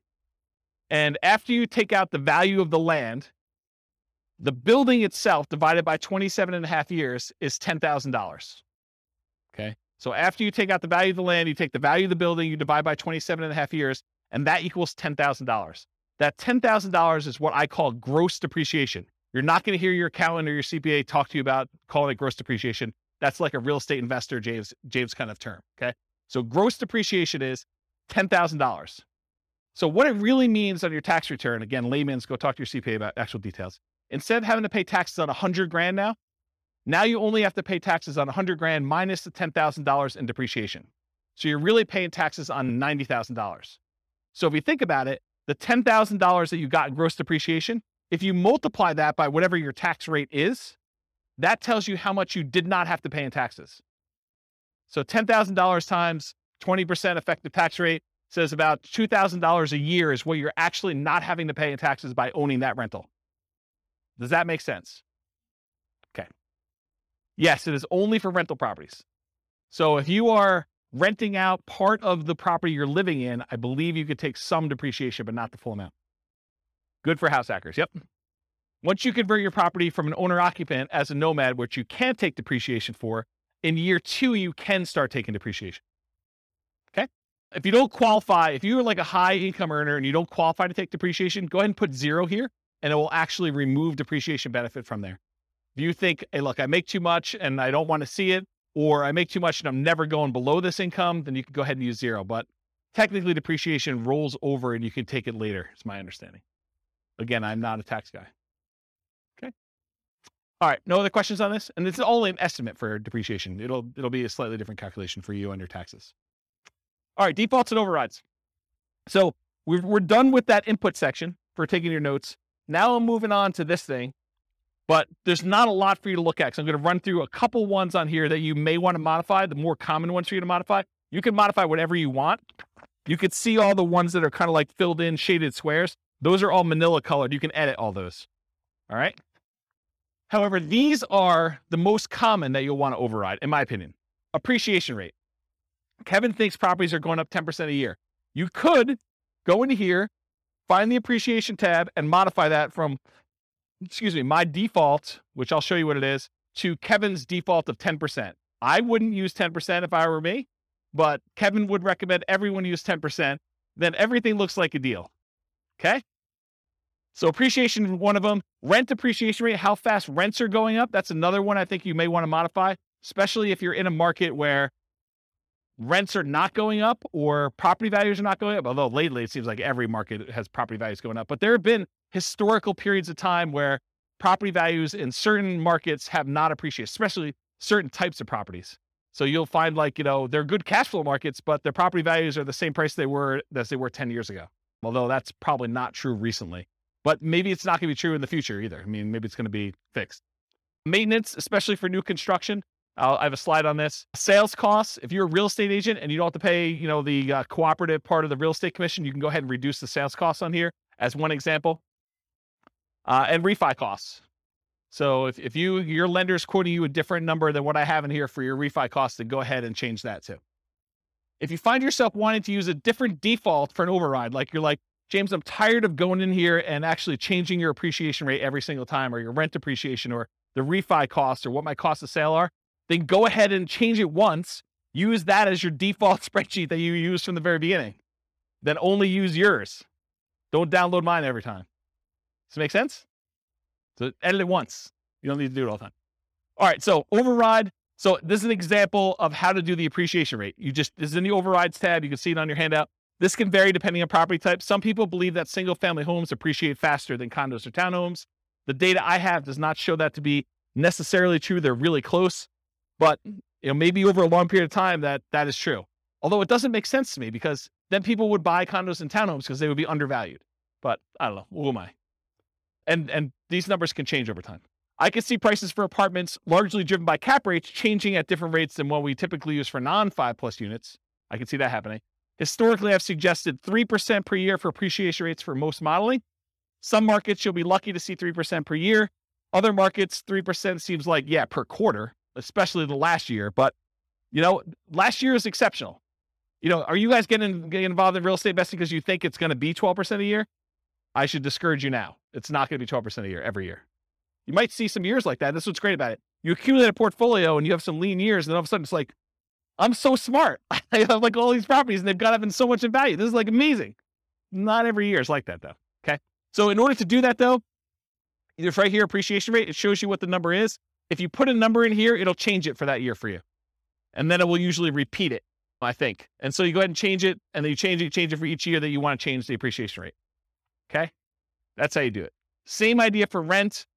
In fact, the same thing I basically just said. I've historically used 3% for rent depreciation rates. You'll be lucky to see in some markets. In some markets, 3% seems low. So you can go ahead and change the assumption though. Rent depreciation rate, it changes right here. You can't change it for year one because that's the number we're using from the homepage. So you put in the rent, it doesn't go up in year one, right? It starts in year two that it went up that amount. So you go ahead and do the appreciation rate there. And then it shows you what the monthly rent is. You can even override individual rents if you want to. Like everything is overrideable. Overrideable. I think that's a word. Okay, so that's another one you'll do. Maintenance. So I'll talk about the maintenance one. So you can adjust maintenance. If you're going to buy a property and you know it needs a lot of work, you can crank up your maintenance for the first few years while you're doing all the work. But another case that we see a lot is new construction, where you're buying a property and you know that because you have a home warranty from the builder and everything's brand new, that you're probably not going to see pretty high maintenance for the first few years. So you can artificially lower your maintenance numbers. Historically, I used to teach you put 2% in for year one, 4% for year two, 6% for year three, 8% for year four, and then you go up to the 10% per year. And that only works in our marketplace with our rents and kind of like how things work out. If you don't feel that's conservative, don't use it. Use 10% from the very beginning. That's more conservative to do that, or whatever number you believe is true for you. So you can override that. I'll mention one thing too. So you could either do, I'm going to set aside this chunk of money in rent-ready costs to deal with a property that needs a lot of repairs, or you could say, I'm going to pay for these repairs out of cash flow and crank these numbers up until you think you'll be done, right? So you could say, I'm going to put aside $20,000 to do all these repairs on this property when I buy it in rent-ready costs, or, hey, I'm going to do whatever this number is till I get to zero cash flow, essentially, and for the first X number of years until I paid for it from cash flow. Okay. Sales costs. So this is another part of the spreadsheet. It shows you your sales costs. So you can do your closing costs, which is what you have to pay when you're selling the property, any real estate commissions as a percentage that you're going to pay there, or depreciation recapture tax, so that when you get this depreciation benefit while you own the property, but when you sell it, the government's like, we want our money back. So you get this huge benefit of depreciation, cash flow from depreciation while you own it. But then when you sell it, they actually look at what you took and they want you to pay taxes on the amount that you took as gross depreciation. So that's what depreciation recapture is. When you go to sell a property, we want to then pull that out. And so usually the tax rate for that, it varies a little bit. It's based on some situations, but it's usually 25% of the gross depreciation amount up to your income tax rate. So if you're paying less than that, it's usually lower. And then capital gain rate, if you own the property for less than a year, it's your normal income rate for this. If you've owned it for more than a year, it's typically, there's some exceptions based on how much you earn, but a lot of times it's 15% of the amount that the property went up in value. So if you bought a $400,000 property and you sold it, X number of years later for $500,000, you only pay the capital gains on that $100,000 difference. And then you only pay the depreciation recapture tax on the depreciation amount you took. So these two taxes are calculated correctly in the spreadsheet, but they're different on what they are calculating. So it's not like 15 plus 25. I'm paying 40% in taxes. No, you're not. You're paying 15% on the gain and you're paying 25% on the depreciation benefit you got while you owned it. Okay. So realize that they work in different ways. And then this real estate commissions on whatever the sale price was usually. So there's 4 different expenses on there. You can adjust all those: closing costs, real estate commission, depreciation recapture tax, capital gains. You could use my defaults, which are pretty common. You can use my defaults, which are pretty common, or if you know something is different, if you're doing a 1031 exchange, you know which ones to modify. If you're a real estate agent, you can do that. you have really low income and you've got some tax benefits of, capital gains or depreciation recapture, you can go ahead and change those to be what is true for you. And you could do it by year. You say, look, I have a really low income year coming up in year 5, so it'll be really low there. It might look like a benefit to sell it that year in order to optimize for that. But that's a different class, which I don't have time for. I talked about that. Any questions on this? Kind of crazy, right? Okay. And then refi costs. You can do your cash out, refi costs to do this, or a dollar amount. So it's either a fixed dollar amount or a percentage of the amount you're refining. It'll do that for you. That's for the override. All right. We finally got to the outputs. We got 20 minutes to go over outputs because I think that's the end. So was it helpful to have the thing for notes? Was that good? Okay. I'm glad I did that. Do you have a question?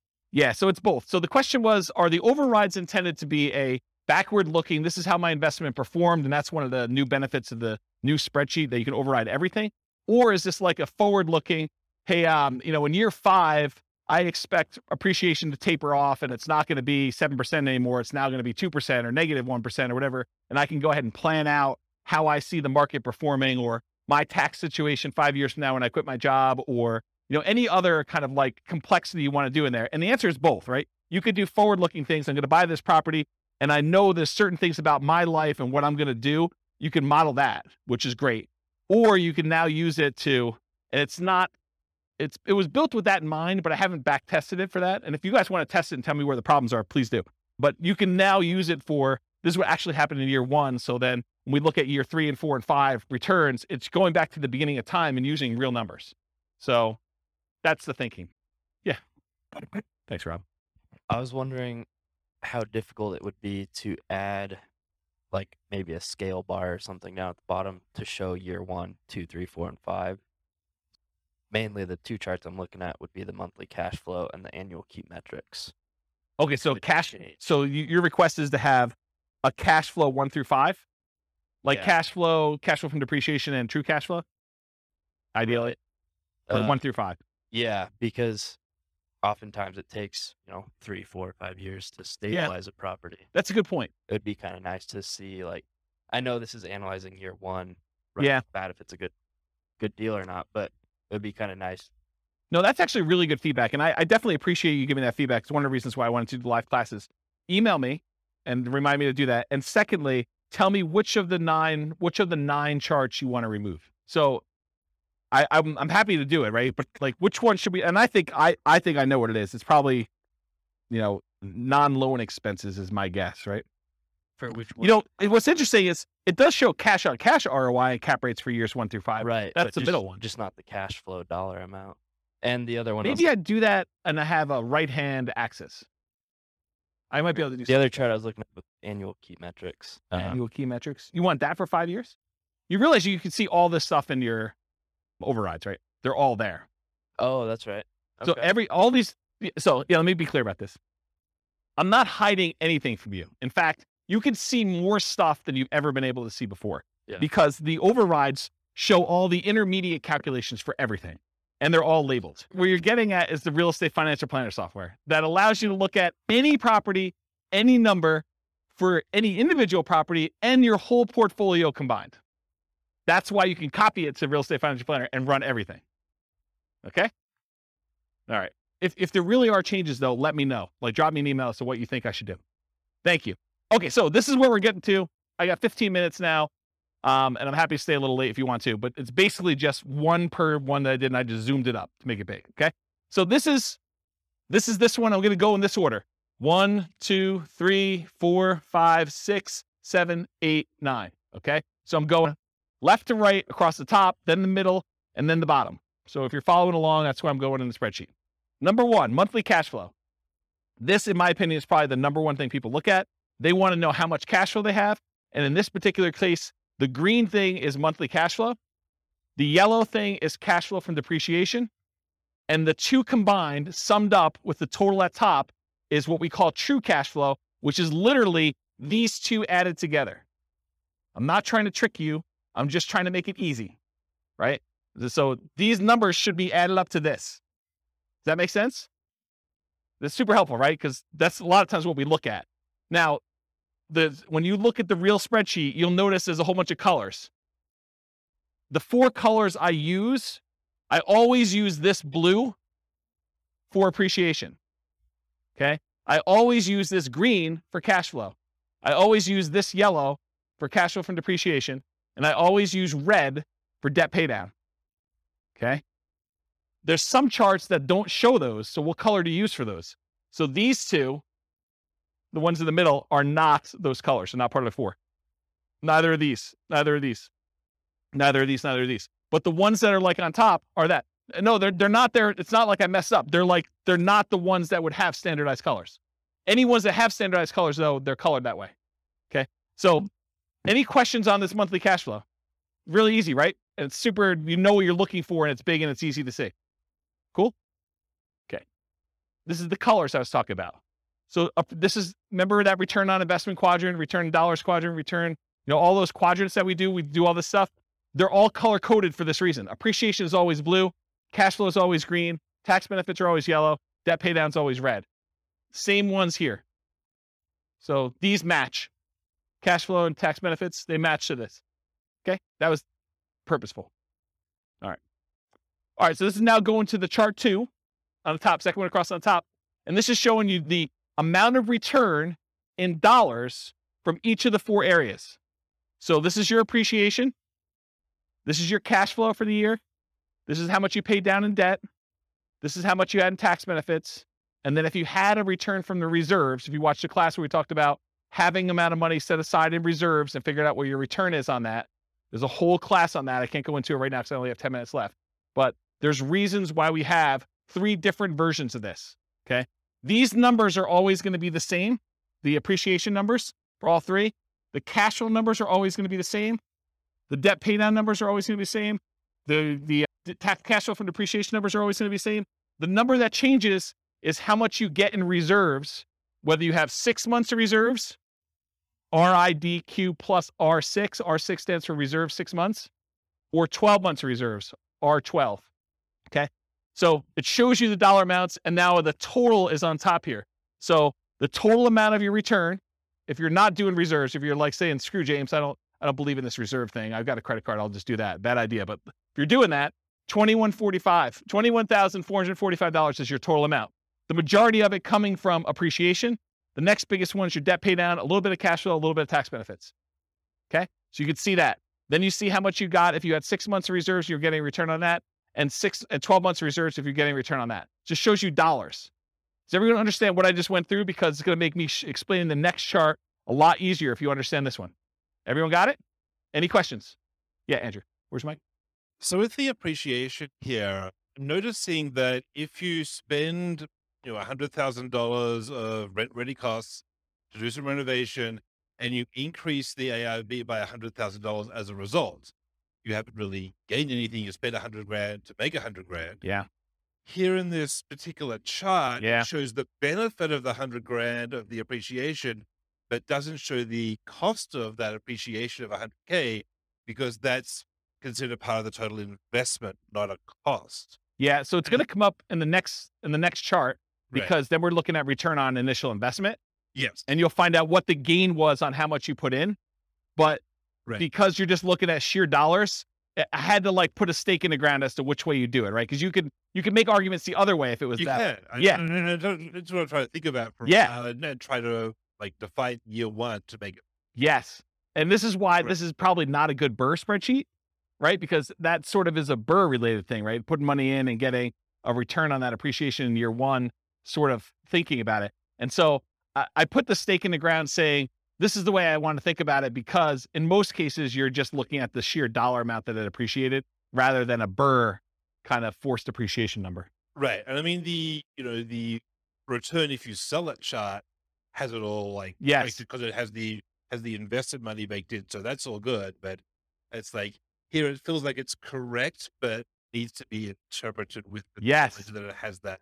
And I think there's a whole bunch of things that come up like that. It's not just that one thing, right? There's certain things like you're putting in numbers, unless you understand why you're putting in numbers and what's going on, you could misinterpret what's happening.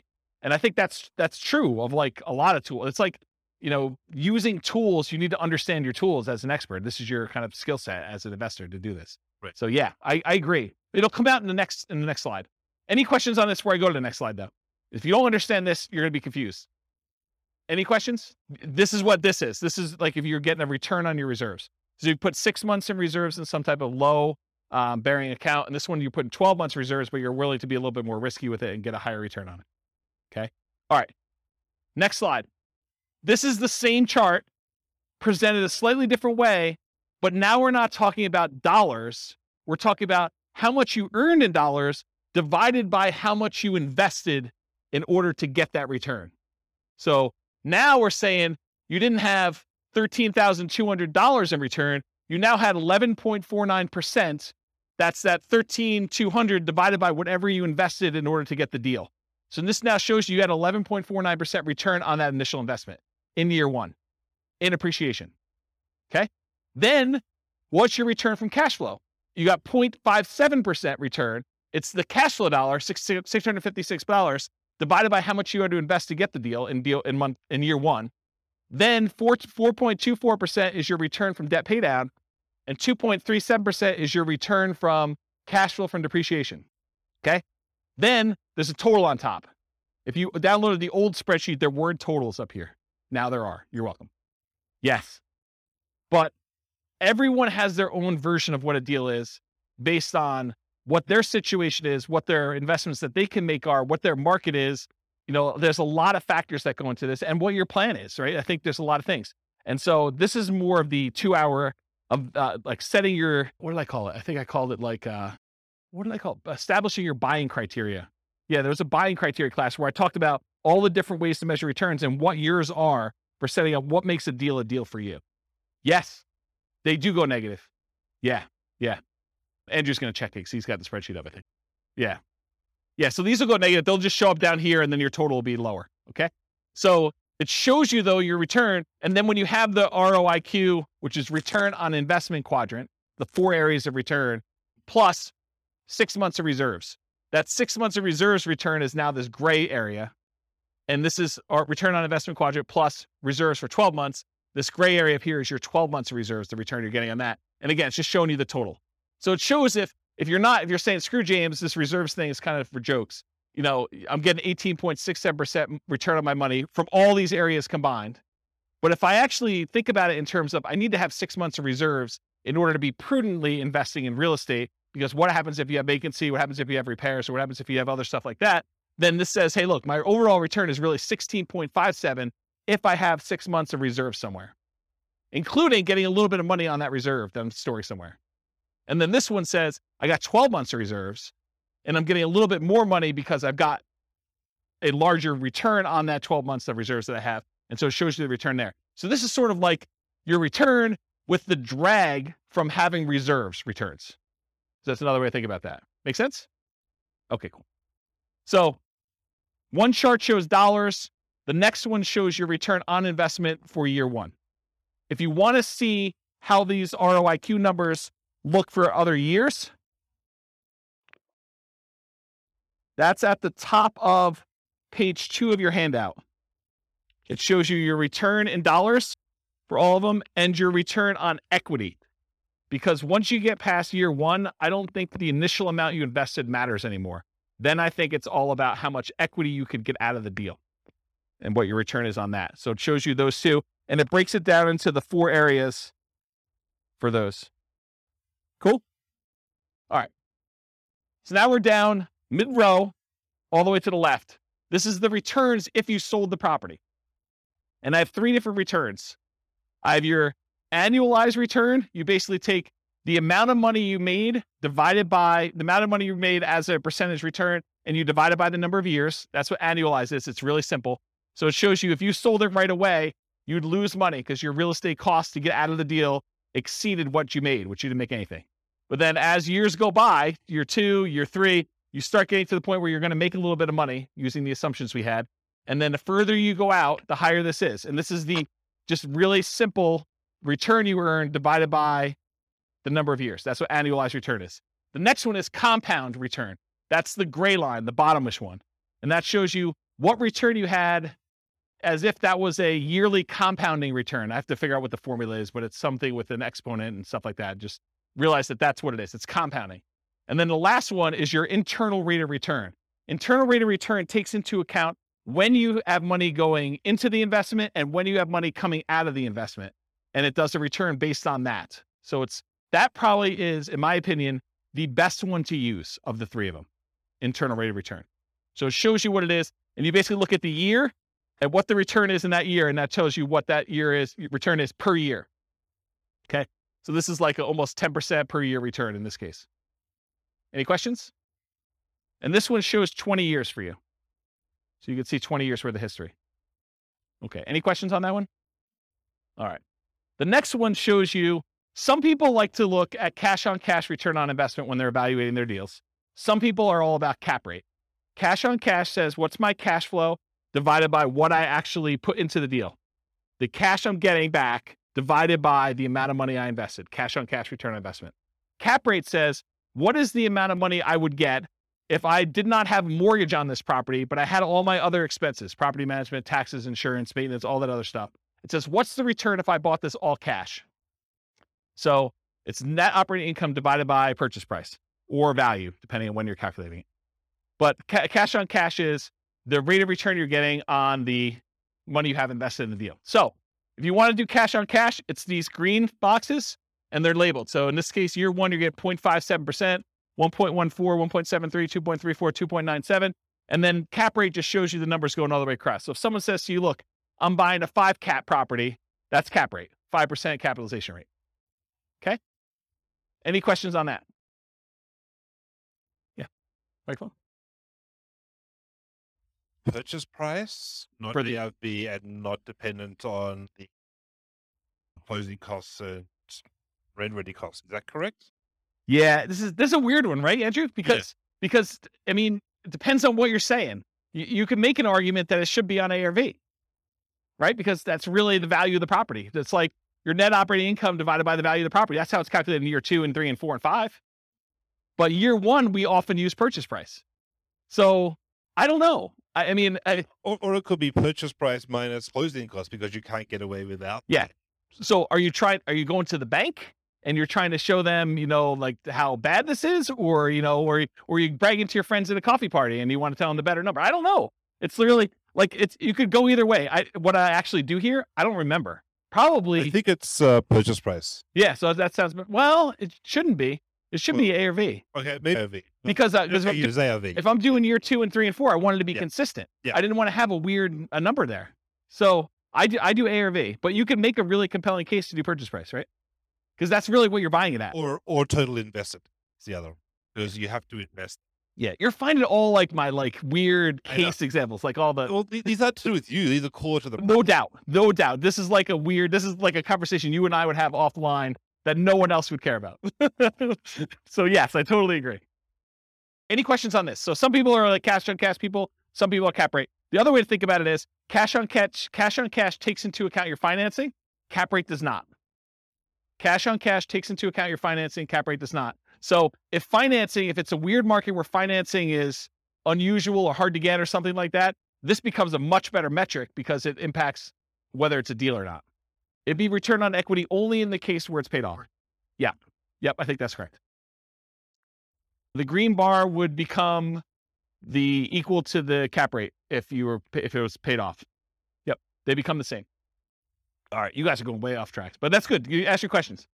You guys have probably heard the concept of return on equity, right? Return on equity is how much should I make in appreciation divided by how much equity I have in the property? Or how much should I make in cash flow divided by how much equity I have in the property? Or how much should I make in cash flow from depreciation divided by how much equity I have in the property? Or how much should I make in debt pay down divided by how much equity I have in the property? You guys have kind of understand that concept. That's not exactly what this chart is, although it's really similar. The difference is your equity in the property is not all yours to keep.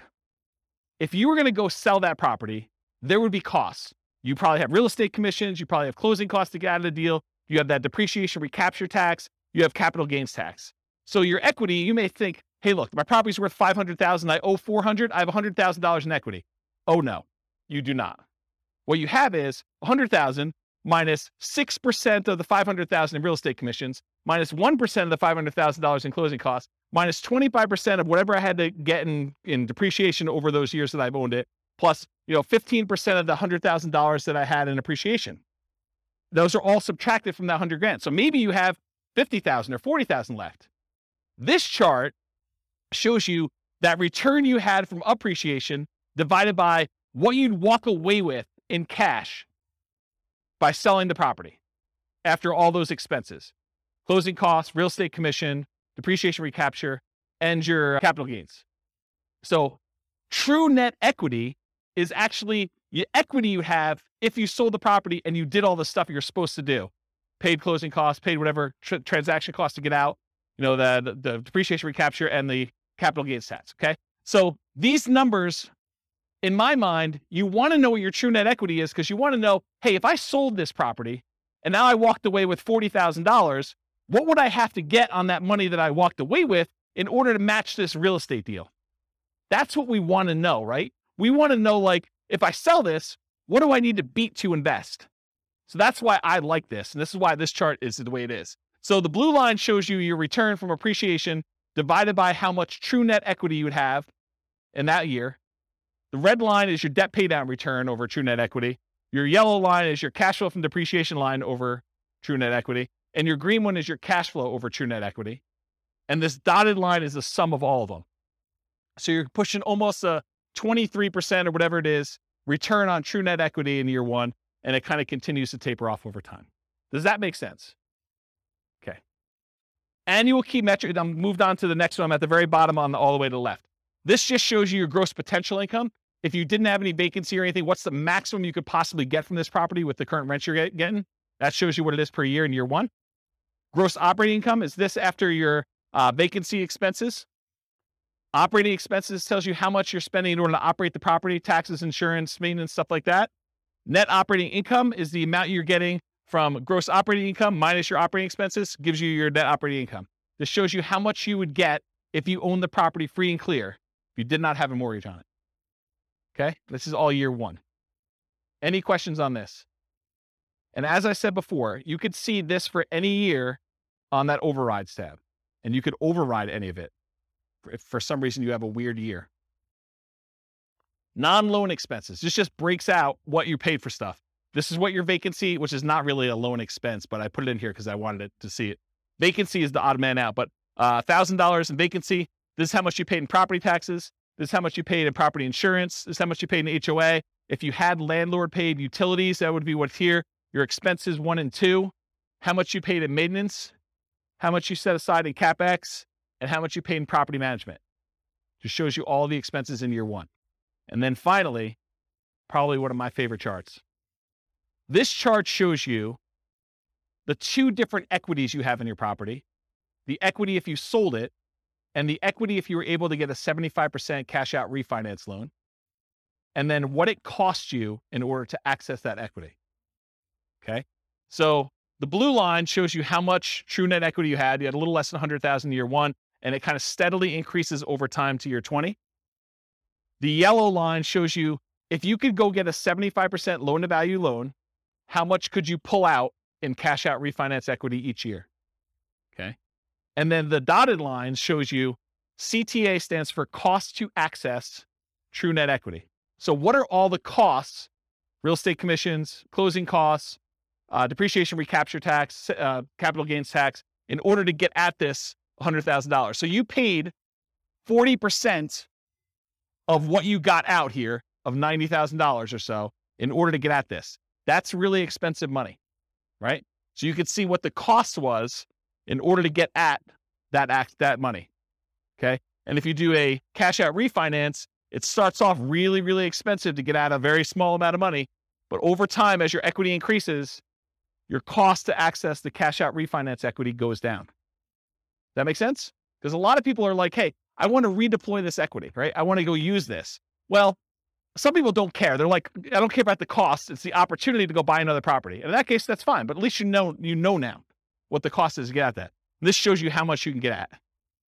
Okay? All right. Last slide. Then I'll take questions if you guys have it. I would suggest to you, if you're serious about being a real estate investor, go analyze 100 deals. And one of the reasons why I want you to do this is, number one, I want you to be practiced so that when you actually have a deal you're serious about, you know like where stuff goes, where to get things, and you're pretty quick at doing it, and you have a feel for a lot of different stuff. And secondly, I want you to know what a deal is and what a deal is not in your marketplace. Because if you go analyze 100 deals, 90% of them are going to suck. They're just going to be like, yeah, it is a pass.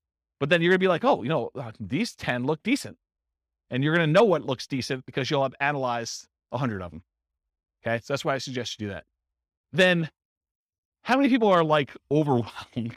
They're like, holy crap, James, you are like crazy. No one? Oh, okay. You got a couple people. Okay. Yeah. So this is the challenge, right? Because not everyone builds spreadsheets like this in retirement for fun, right? Like this is like, I'd like to make a new spreadsheet. I'm going to go build this crazy thing. And this is what pops out 2 days later. And I understand that. And unless you have done this a whole bunch of times, you're like, cash flow from depreciation, true net equity, what are you even freaking talking about? It's like foreign language to a lot of folks. And you'll get better at it over time if you keep coming to class, which is what you want to do.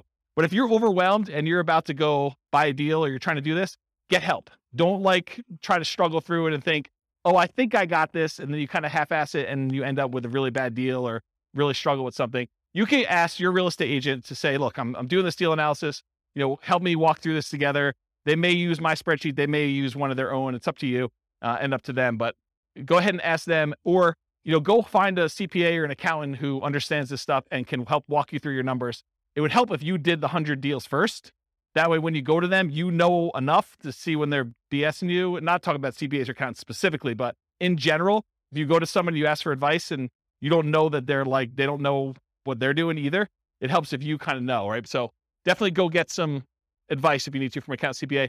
Or if you can't get your real estate agent or your accountant or CPA to do this and you absolutely need help, you can purchase support. You can say, look, I'll pay James for 30 minutes to go over a deal with me.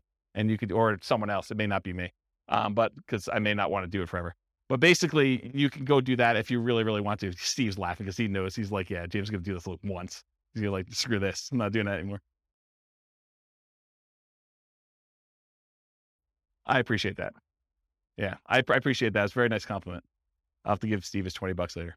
So in my opinion, it's better to pay a little bit of money and avoid buying a really bad deal than to buy a bad deal because you were unwilling or, your pride was too much to ask for help. I think it's just better to get help if you need it. All right. That's all I got. Any questions about anything before we go? Was that helpful for you guys? Was there any lingering things you're like, oh man, James, I thought I was coming to learn about this and you didn't even talk about it. Anything like that going on? Yeah. You want to do the mic? Just to make sure. I think you have this, but is there a list of like all the different equation breakdown somewhere? They're all visible in the spreadsheet, right? Like you can mouse over and see them. Yeah. And one of where it's appropriate, I use named variables when I build my spreadsheets. But what the challenge is when you start going 40 years out, not naming appreciation year one, it's whatever the letter is. So it's all in there. You can go like mouse over it and it'll show you in the field. Andrew can double check me, but I'm pretty sure you can see those, right? If you mouse over like a computed field, it'll show you what the formula is on top. Yeah. So there's a good book out there. I think it's like, 103 investor metrics every real estate investor should know or something like that. There's a book on Amazon you could buy and it walks you through the calculations for how to do all of them. So that's probably a good book if you haven't ever seen those and you need that. I don't remember what the title is, but it's something like that. 52 metrics some real estate investors need to know, or look on Amazon. I was just wondering where we go to start the 100 deals. MLS. Just start going through MLS. If you're doing stuff locally, go pull them out of the MLS, or you're doing stuff remotely, pull them out of their MLS. But yeah, don't overcomplicate this. Just go pull up deals. It doesn't even matter if it's a good deal because you're going to start finding out what's normal, and then you'll start saying, "Hey, look, I'm tired of analyzing the same crappy deal. Let me start discerning and getting better." Anything you do in life that you practice multiple times and you do repeatedly, you just naturally start getting a feel for it and you get better at it, and you start understanding how things work out. And it may take more than 100, or you may be done at 15. It's probably going to be closer to 100 though. And I can't tell you how many deals I've analyzed at this point. It's a lot. It's a lot of deals. And eventually you start coming up with rules of thumb where you're analyzing a deal and you're like, oh, this is just like this property that so-and-so bought or I bought, except it's $10,000 more or $50 less in rent or $100 more in rent. And so you start getting to the point where you're like, that was a really good deal. It was like $200 a month cash flow. So if it's $50 more in rent, that's going to be like $250 in cash flow. So I know that's going to be a good deal. And you start getting references that you can use and shortcuts, but you don't get that unless you've done 100 and probably more than 100 to kind of get to that point. but that's where you're aiming for. So you said there's a class though that says like criteria that you would consider. I didn't remember the title of that class. Was it Establishing Your Buying Criteria? Yeah. So there's a 2-hour class on that. And honestly, I don't give you an answer. I don't tell you. It's on the website, Establishing Your Buying Criteria. So the challenge you're going to have with that class is, I don't say to you, 10% cash on cash, you want to buy those, right? What I talk to you about is, these are the different kind of metrics you can use to establish whether this is a deal for you or not. And it's up for you to decide what that is. And honestly, if I gave you numbers today, they may be very different than what they are 6 months from now. And I know they're different than what they were 6 months ago. Like, I did a class right before I went on sabbatical and I was going to retire, and it was called, Is Nomad Dead? Because the question I got from people was, hey, James, in your Nomad book, you're talking about $270,000 properties. And the properties I'm buying now are $400,000, and the rent to price ratios are very different than what they were. So is Nomad work anymore? Should I even bother with this crap? And what we determined was, look, if you ran Nomad from where we were then, which is probably even different than it is now, but if we ran it from where we were then, I showed you what the returns would be with just really modest kind of like returns. And I said, can you beat this return somewhere else? Do you have another investment that you can make, or another investing strategy? Maybe it's not even real estate, maybe it's stocks, or maybe it's something else. But do you have another thing that you can do where you can beat these types of returns? And if you do that. I'm not, don't do the Nomad one if it doesn't make sense. But I think for a lot of folks, Nomad crushes everything. Like, you just look at it, you're like, even with conservative numbers, and even with markets going down for a couple of years or things like that, I don't have something that I could use to beat it. Wasn't that sort of the gist of that class? Like, I'm not trying to tell you to do Nomad. I'm just saying, look, this is what Nomad looked like back then. This is what it looks like now. Can you do better? Can you do worse? I don't know. You decide. So I can't give you a number. I can't tell you, you need to make $100 a door, or you need to make $500 a door, or you need to make 5% cash on cash, or you need to do this. Partially because I could tell you need to make 5% cash on cash, but that may be for putting 25% down. And maybe it's not even buying in our local market. And then you're like, well, I can't find any things where I can get 5% cash on cash because I'm doing Nomad and I'm putting 5% down. So nothing's got 5% cash on cash. It's all negative. Or I'm doing a VA loan with nothing down for my first deal. And there's no way I can get numbers like that for that particular deal. And in another market, someone could be listening to this recording and being like, man, you guys aren't able to get positive cash flow. I'm trying to determine whether I'm buying a $600 a month positive cash flow deal or the $450 one that's in a slightly better area. And so it's a totally different thing. Or maybe you're doing short-term rentals or something like that, where it's like, yeah, 5%, like try 50% cash on cash return in the year. Like, they're totally different numbers. Or maybe I'm doing Burr and I'm really trying to not have money in the deal at all, but my cash flow I don't care about because I can wait a long time for cash flow to improve when I don't have anything in the deal. There's all different criteria, and it's really you that needs to decide that, not me. I can't come in here and tell you do this, and it'll be out of date, 3 months from now. Especially if the market softens or the market gets, hard to imagine it getting crazier than it is, but the thing goes both ways. And a lot of people who come to these classes and they're relatively new, they haven't seen the down market yet. And so you don't know what you don't know. And I'm sure I'll talk about that in future classes, but I've lived through some pretty rough markets. And so you have a different perspective when you do that. And you know that you can't put in 10% for appreciation and expect that to be a reasonable number. Right, Kevin? Yeah, see? But when you put in 3% and then you go back and you're like, wow, James is off. It's not 3, it's been 9 for like the last 3 years. And I look like superstar. Just, remember those superstar feelings next year when you give 5% back, right? Because it still is awesome, but it's still not, where it is. Even if it didn't go up in value at all and all you did was pay it off over 30 years, the numbers look awesome. So, paying it off. Totally. Yeah, that's exactly it. I mean, just imagine, you put up 5% now. Let's say it's a $500,000 property, which is about where we are now. You put up $25,000 in order to buy a property, and when you're ready to retire, it's a $500,000 asset. Where else can you put up $25,000 and have it be $500,000 in 30 years? That's like a 10.51% compounding yearly rate of return. Yes, totally. And this is what I'm saying. I'm trying to really simplify the math down and make it so it's hard to not do this. But my point is, and I'm going really over time, there's a phenomenon in the more traditional stock market investing world. It's a special time in your life when the amount of money that you're investing each year is produced by the amount you have invested. So you're putting away, let's say $10,000 a year, and you get to the point where you have $100,000 invested. And then that year you have $100,000 invested, and that produced $10,000 return for you. And you're putting in $10,000 a year. It's this like magical inflection point where your investments are doing as much work for you as you are personally doing yourself with active activity. Like you're doing stuff. And so it's this really weird, magical thing that happens. And for stock market investors, because the returns are what they are and all these other factors that go into that, you're not having, a big asset thing, that usually takes some time to get to that point.